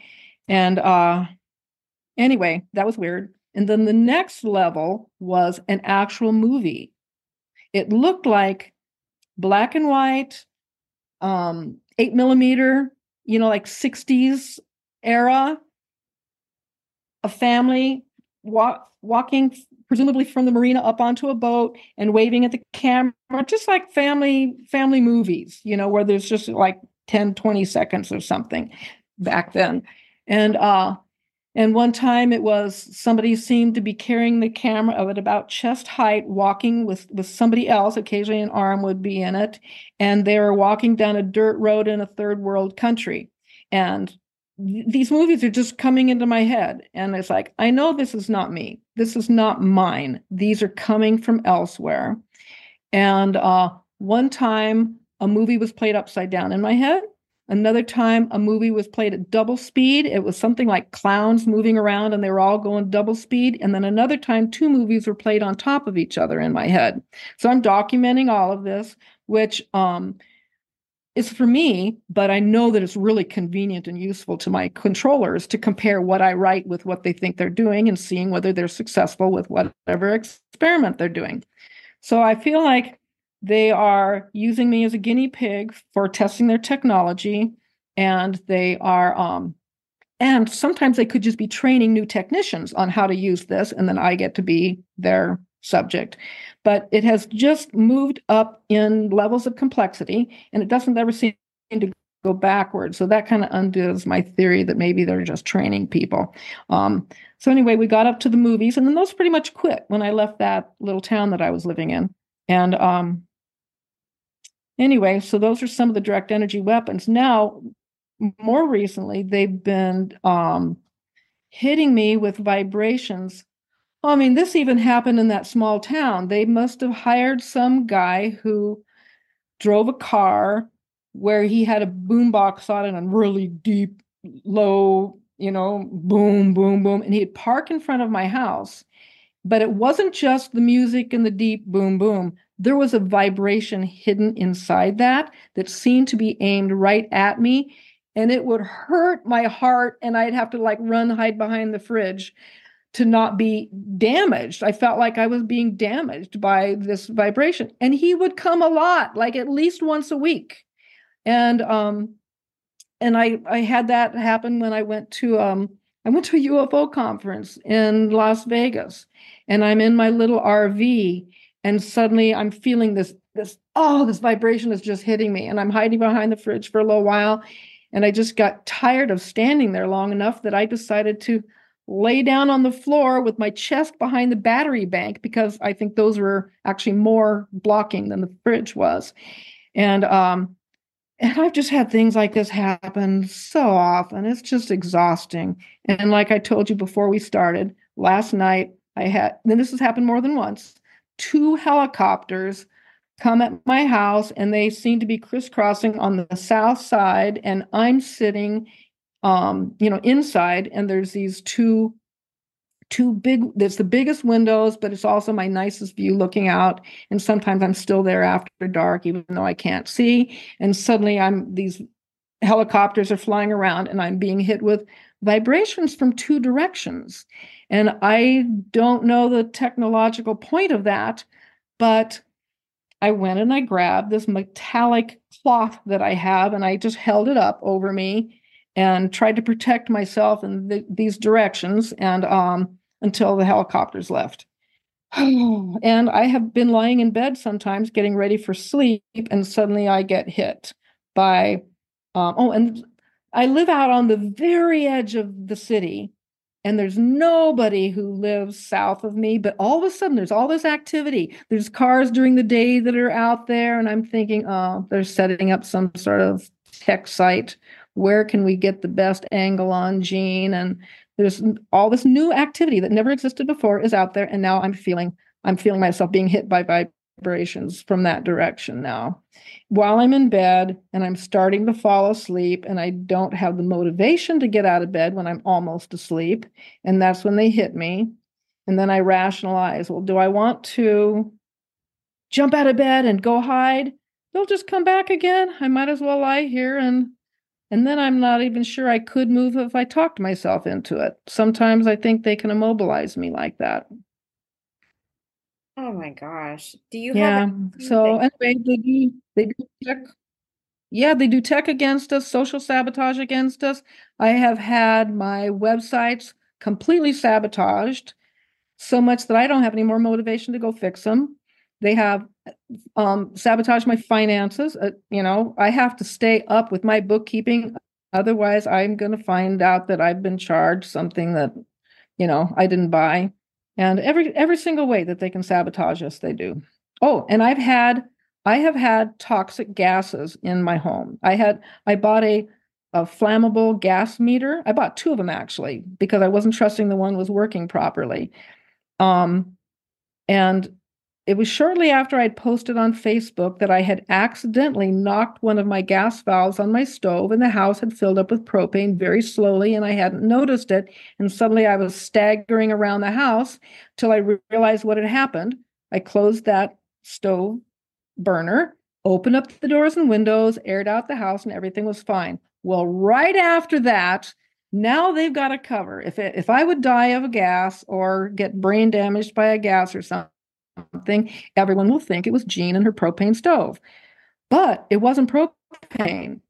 I have a gas meter, and I would put it on the ground, I'd put it up in the ceiling, and at least three, if not four times, I found myself staggering around for no reason, and it wasn't the propane meter. I opened the doors and went, oh yeah, there's fresh air out here and there's not inside. And so it's winter time, and I'm opening up the doors and clearing out the house.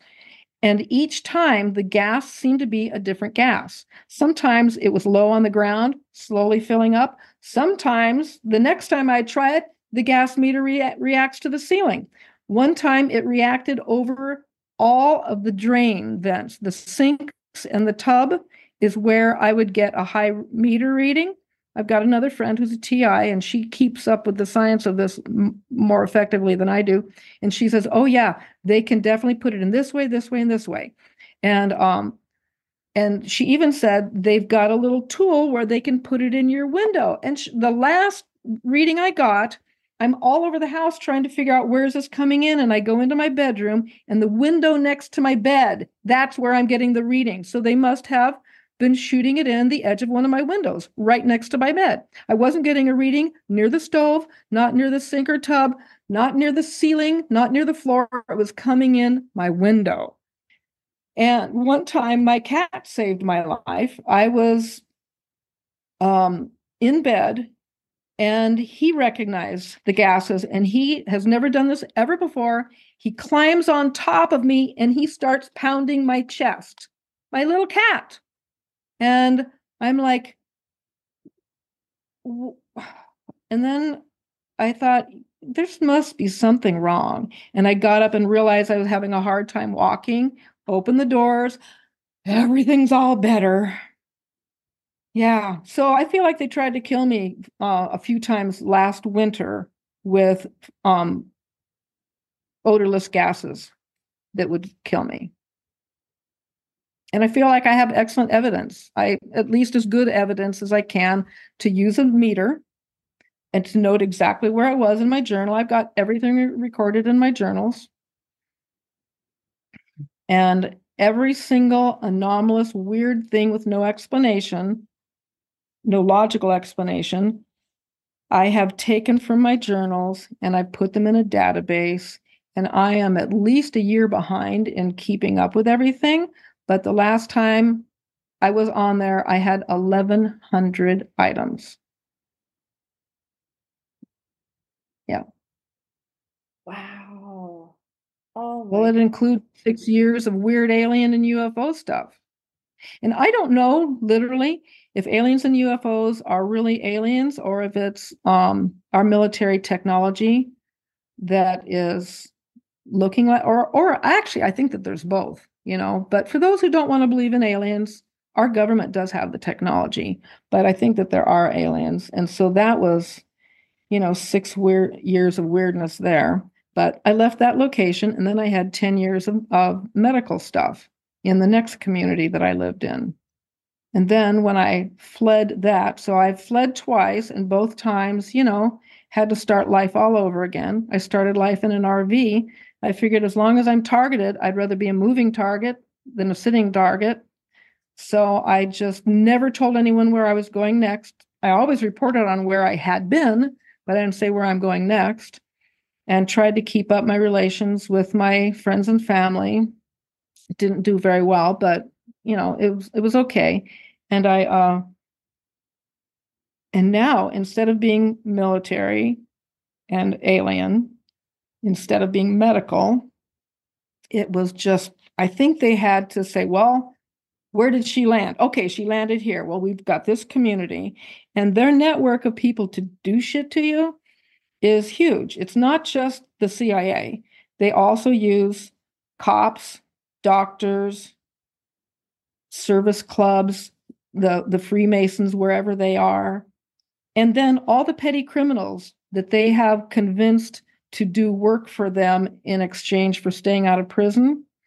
So they've got everyone from the highest judges to the lowest petty criminals and everything in between, that they can tap and say, okay, she's in this campground, and ideas, what should we do? And so they come up with all different crazy things, just really, really crazy. Want to hear a funny one? I'm in this campground outside Pagosa Springs, Colorado, and I've gone to the campground at the farthest end, and I get there on a weekend, and there's a few people around, but not too many, and I'm feeling really comfortable, where Sunday night, everybody leaves. I'm the only one there. And I'm like, well, that's okay. And there's a campground host who's at the next campground, and he comes by, visits, picks up trash, makes sure everything's okay, and he leaves. But for the whole week there, I'm all by myself. So one day I go on a little hike, and there was something that I knew that they thought I was going to deal with, and I saw it, and I didn't fall for their ploy, and not worth going into the details. But anyway, I come back, and as I'm walking in the main entryway, there's trees, and I'm going to go through a space in the trees, and then there's a loop with all the campsites on it. So I'm approaching the trees, and see, nobody's been around. And later on, I would discover nobody was around. But somehow these people came out of nowhere. And they're not like normal acting people. There's these two guys that are walking like they're robots trying to learn how to act like humans. Now, some people say aliens who are trying to learn how to blend in. That did cross my mind, I'll admit it. They're dressed in like they just went to the camping store and they bought themselves shoes and boots and work clothes, and they're carrying little tackle boxes and fishing poles. And they are walking like they just got dropped on a planet and told what to do. But it's like they're not even used to uneven ground. They're walking up straight. They don't interact with each other. They're not like two guys who were just fishing, and maybe they're even tired at the end of the day. They just seem like we're learning how to walk on Earth. And so they walked past me and I slowed down because they're going to meet. They're going to cross a path the same time I get there if I keep at the same speed. So I slow down and I watch them go by, and I even kind of stand and I'm like, that was weird. And then I start to walk again, and now two more come and they're crossing, and they're the same. All of them look like they're in new clothes, new boots, new tackle boxes, new fishing poles, and they're just walking like that's all they know how to do. And I'm like, this is so weird. So I go real slow because they're going to cross. So I let them cross, and then they disappear. There's trees, and they just completely disappear. So I keep on walking, and now I see two more, and they're coming from the south. And the next day, I would go south to see what's down there. There are no trails. It's just rough land, prickly bushes. There's a bunch of barbed wire fences where it had been broken up into maybe grazing areas or something. And then there's a lake, but it's like a good mile and a half. The easiest thing would be to come from where I was and just take the road. But these people come out of this field. It's like there's no tents there or anything. They come out of this field and they go to the water pump. Now, I had tried to fill my water jugs the day before, and it had been really difficult because this big old heavy pump is over here, and water would splash out and tip over my water jugs. So I really needed I couldn't hold on to it and reach the end of the pump. So it had been a really difficult task. And I thought, oh, two other guys at the pump, even though they're weird acting, I'm going to run back, get my water, my last water jug, and I'm going to come up and cheerfully talk to them and get a sense of who these guys are, and they can help me get my water. And so I just walked 100 feet or so to my campground, grabbed my water jug and went back, and they were gone. And because it was so hard to do, they could not have filled their water jugs in that period of time. They just showed up to be the fifth and sixth weird acting person, and then they completely disappeared. And for the next day and a half, I was looking for a camper, a trailer, a tent, nothing. These guys just disappeared. So they do weird shit just to freak you out so that you have such a weird story you can never tell anybody and have them believe you. Oh my gosh. And that's exactly what it is, right? Because then you go to tell somebody and they're like, "Oh, you're delusional," just like how the doctors labeled you, which is really, really sad because there's so many people that are dealing with this type of thing and there's really no help for it, in a sense of all the time. You might find a good doctor here and there or somebody who will listen, but for the most part, it's so isolating because it does one event sharing something like that makes people turn away. Yeah. Here's another funny one. And it was very instructive. I would frequently sit up in bed and read until I got tired. And sometimes I would find myself just kind of like coming back from something like a daydream or a fugue state. And I wasn't exactly sure what I'd just been thinking of. And I'm wondering how long was I out? I was kind of trained to not pay attention to clocks, so I can have a lot of missing time and not know it that way. So I started wondering about maybe I should be learning to watch a clock so that I know how long I just track time better. I think I should be tracking time better.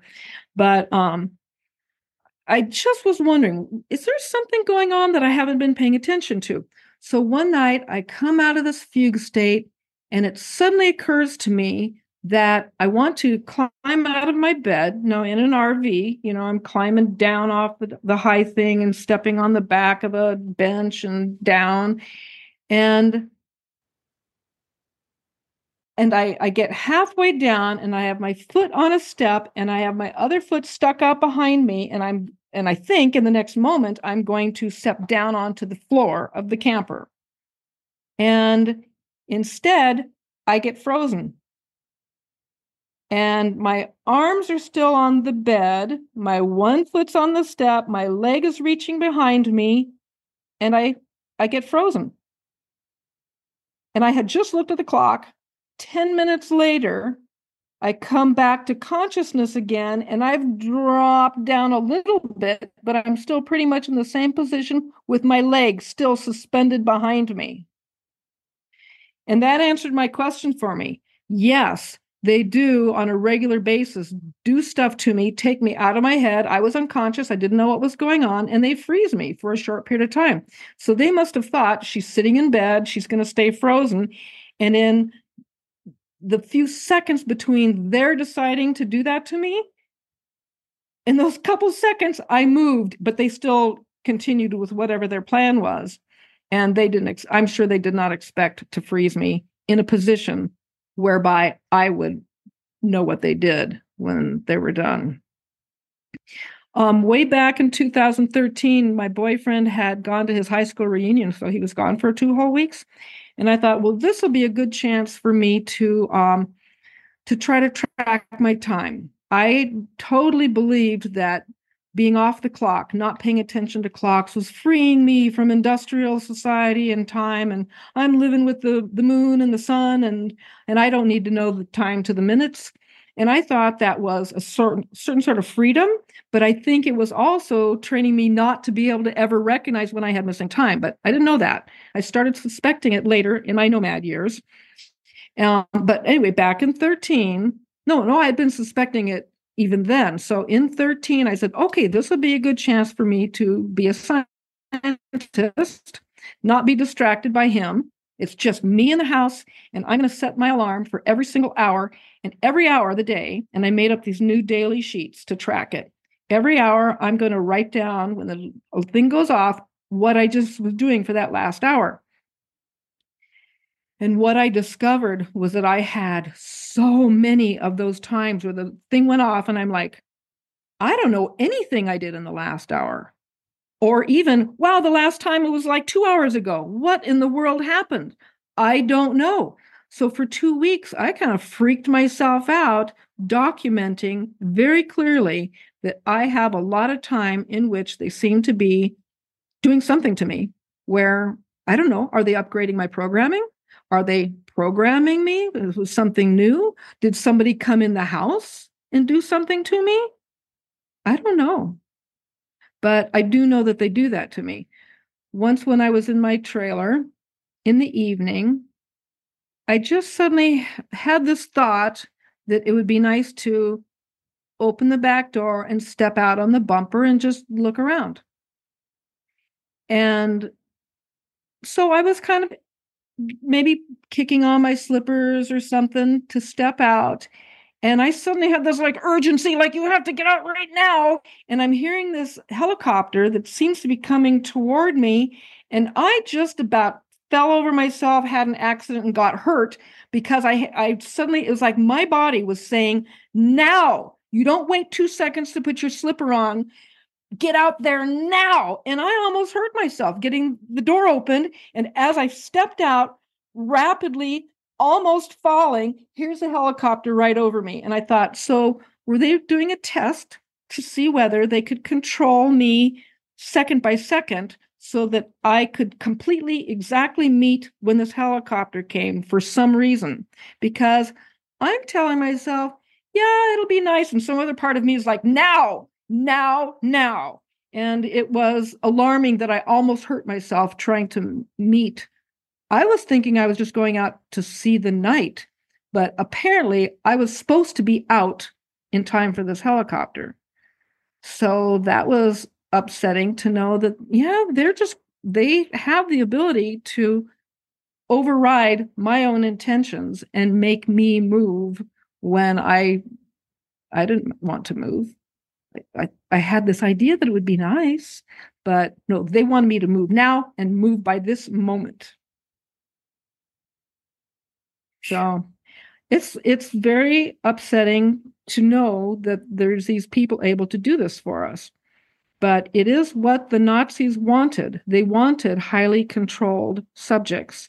And I think that I'm a partially successful one that's useful enough to them that they stay with me and keep doing stuff to me, even though, I don't know, even though what? I don't know. I appreciate you sharing all of So that. I've tried to be a scientist about this because I recognized back in 1999 that the things that I was going through were just weird enough that I just wished that I had a better understanding of it. And I just thought, I'll be a scientist. I will document everything and I'll try to be really, really careful about separating what happens, what I think about what happens, what my emotions are. And then every time there's some spiritual intercession, those things get recorded because I need to focus on those and remember that I am cared for, even despite all this. And I think I've done a pretty good job of keeping a science record that has not helped me come to absolutely clear conclusions, but I'm still hoping that one day it will be of benefit to others and maybe even be of benefit to myself in just gathering data, and someday somebody will make sense of this. And I'm praying that we will be able to fight and win back our sovereignty as souls on this planet. But right now, we don't have it. And I think it's very important for people to know that there are forces trying very hard to take control of us. And I think whatever's done to us subjects, I think they intend to do to everybody. I believe that's their intention, and that's why we should all care. And on top of your journal, thank you, Emma. You're so welcome. I love that you're so investigative about what happened to you and that you do record it in so many places. And I'd love for you to talk about your book and where people can find it and Okay. give people an idea of where you're at online, your websites and your YouTube. I'd love for people to go support you. And obviously, this book has a lot of your story in it that you've recorded so people can learn even more about you that way. Mhm. Yeah, thanks. I used to have a website and then I guess I didn't pay for it one year and someone stole it from me and I had to give it a new ending. I don't remember if it was .net and now it's .com or if it was .com now it's not .net. Do you remember Rattlesnake Fire dot? Yes, let I me, don't remember if it's com or net. here we go. Hold on. I'm going to Anyway, rattlesnakefire.com. is that it? Okay. Thank you. I should know my own book website, but my poor mind sometimes. No So worries. I love the blurb. A lot of really wonderful people have given me excellent blurbs there. So people should just check the website out. I have some excerpts. And the pay page functions, but it's not like new and modern and professional. It's just kind of, I think, pathetic in some ways, but it works. If you hit that pay now button, I think I get an email and then I have a stock of books at home and I will either just sign it, or if you want, I can endorse it saying to so and so. That actually has less value on the resale market, just in case you care. Um, and there's a picture of the old book. And this might have been mind control, but I did not put one of those little UPC stamps on the back of my new second edition. So the first edition is the only one that has a place in the booksellers' databases because they go by those UPC numbers. So the old book with the rattlesnake and the fire on the front and lots of little editing errors and a whole lot less art, that one you can find in the booksellers. In the new book, you can get from me and you can get it from lulu.com and you might find it elsewhere. But But anyway, buy the second edition from me directly, and I think it's best to do the old-fashioned way. So, and then I also have a number of, actually, I have probably over 100 videos that I've done since 2010 on my YouTube channel, which is Paradigm Salon Video, singular video. And since then, I've gotten kind of embarrassed and I think I might have had some mind control around this too. I took a whole lot of them down to private so that nobody can see them because they were me in the early years when I look at it and I go, oh, that's so pathetic. And I just made them private. But if you go to my other website, Paradigm Salon is that one the .net? Yep. I think it .net. is. Yep. Right. And I've got the videos tab up there, and almost all my videos are available. I hope. I need to do some work on here. I haven't kept up very well. But all those places you can source my videos over the years. And I think there's like a total of 10 hours or more of Wow. videos that you can find on YouTube. And so what's on YouTube accessible to the public right now are just maybe the last couple years and the very first few years. Oh, look at that. See, I must have broken those links. If enough people write me, I'll get my act together and I will try to I'll try to do some web work. But I feel like I've become either allergic to the computer or maybe they've got some mind control in me that just makes me feel really dull whenever I think of sitting down and focusing. And then I just say, not today, maybe another day. Um, but I do have good days every now and then, and I get some stuff done, but they're kind of few and far between, but I'm doing my best. I love it. You've done a lot of free content for us, and your book is a wealth of knowledge. Your website is. You also have your personal website too. If people want to see Yeah. the art that you do and just the more creative author, artist, activist, consultant side of you, I love this website too. Thank you. And I am very proud of my work as an activist and as a consultant. I did a lot of good work until when I divorced my second husband, meaning I no longer had a handler that they could depend on. Then I just kind of became incapacitated and unable to work. So, all my activism and consulting, I'm very, very proud of, and it pretty much ended in 93, unfortunately. And I've just been kind of like coping and trying to keep myself together. But yeah, there's a lot of fun things there. There's when I was at the Smithsonian Institution fighting for Mount Graham, and we went to the Smithsonian because they were part of this astrophysical project, putting a telescope where it did not belong. And I used to promote solar ovens a lot. That was just fun. That was just a hobby for me to show people how to solar cook. And yeah, I feel like I've enjoyed my life.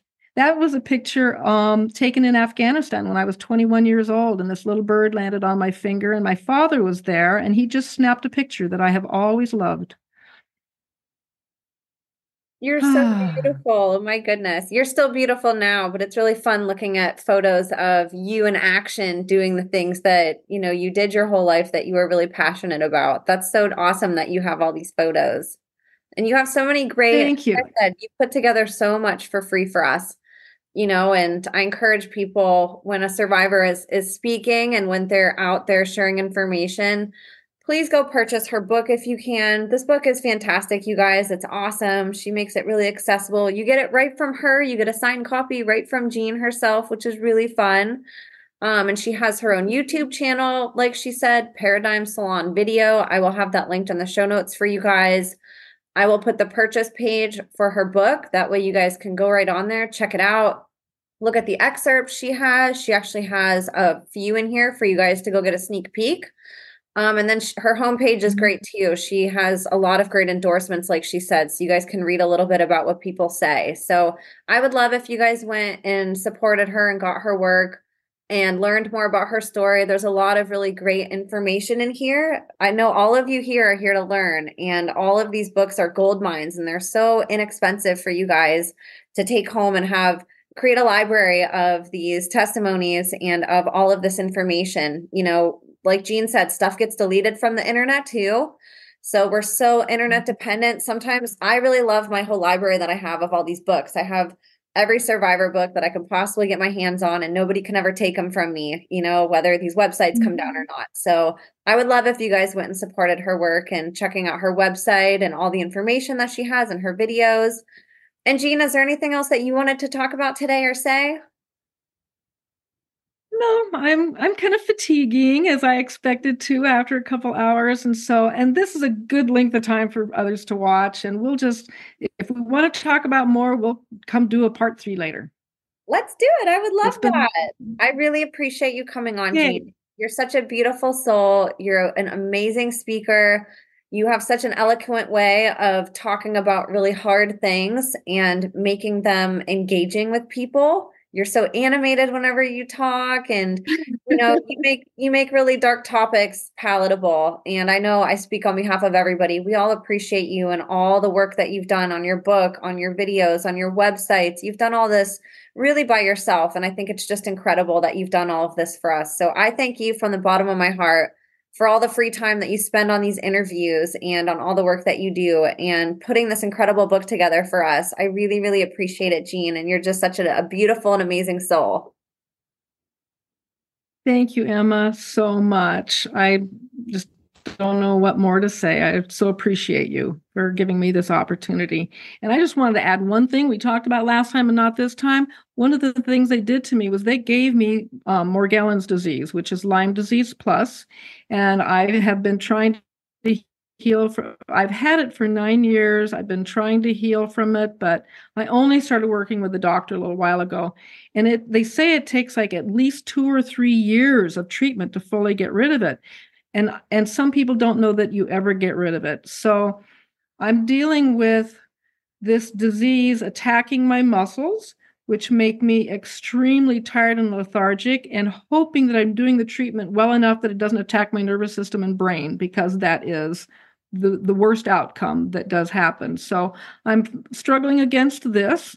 And so I just want to not have people think that I'm just like, what's wrong with her? Why can't she get on her website? Well, I don't know.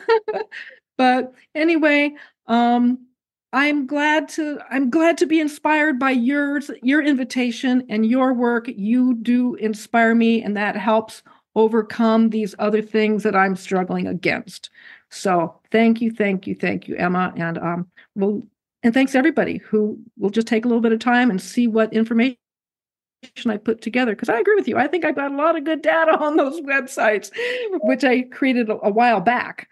They're not that well updated, but there is still good info there. So thank you for that, Emma. And thanks to all the listeners who just want to see what I pulled together. I think it's important stuff for us to know. So thanks again. It is. And thank you, Jean. I will have everything listed in the show notes. That way, and no matter what platform you're on, you guys just go in the show notes. You guys can just click and it'll redirect you to her website, to her book link, to her YouTube channel, and to her personal webpage. So go check all of that out. There is a lot of great information on there. She's done it all for free. Purchase her book. It's phenomenal, you guys. You get a signed copy. That's so cool. A lot of authors, you don't have that opportunity. That's such a nice touch. So go support her, you guys. I'll have all of that in the show notes. I will have all of my links in the show notes too. Connect with me also. I never know, what platforms will keep me and which ones won't. So stay up to date with me on Substack, follow me on YouTube, other platforms. Go connect with Jean, connect with all of us. We love you guys so much and couldn't do this without you. God bless you all, and we will see you next time.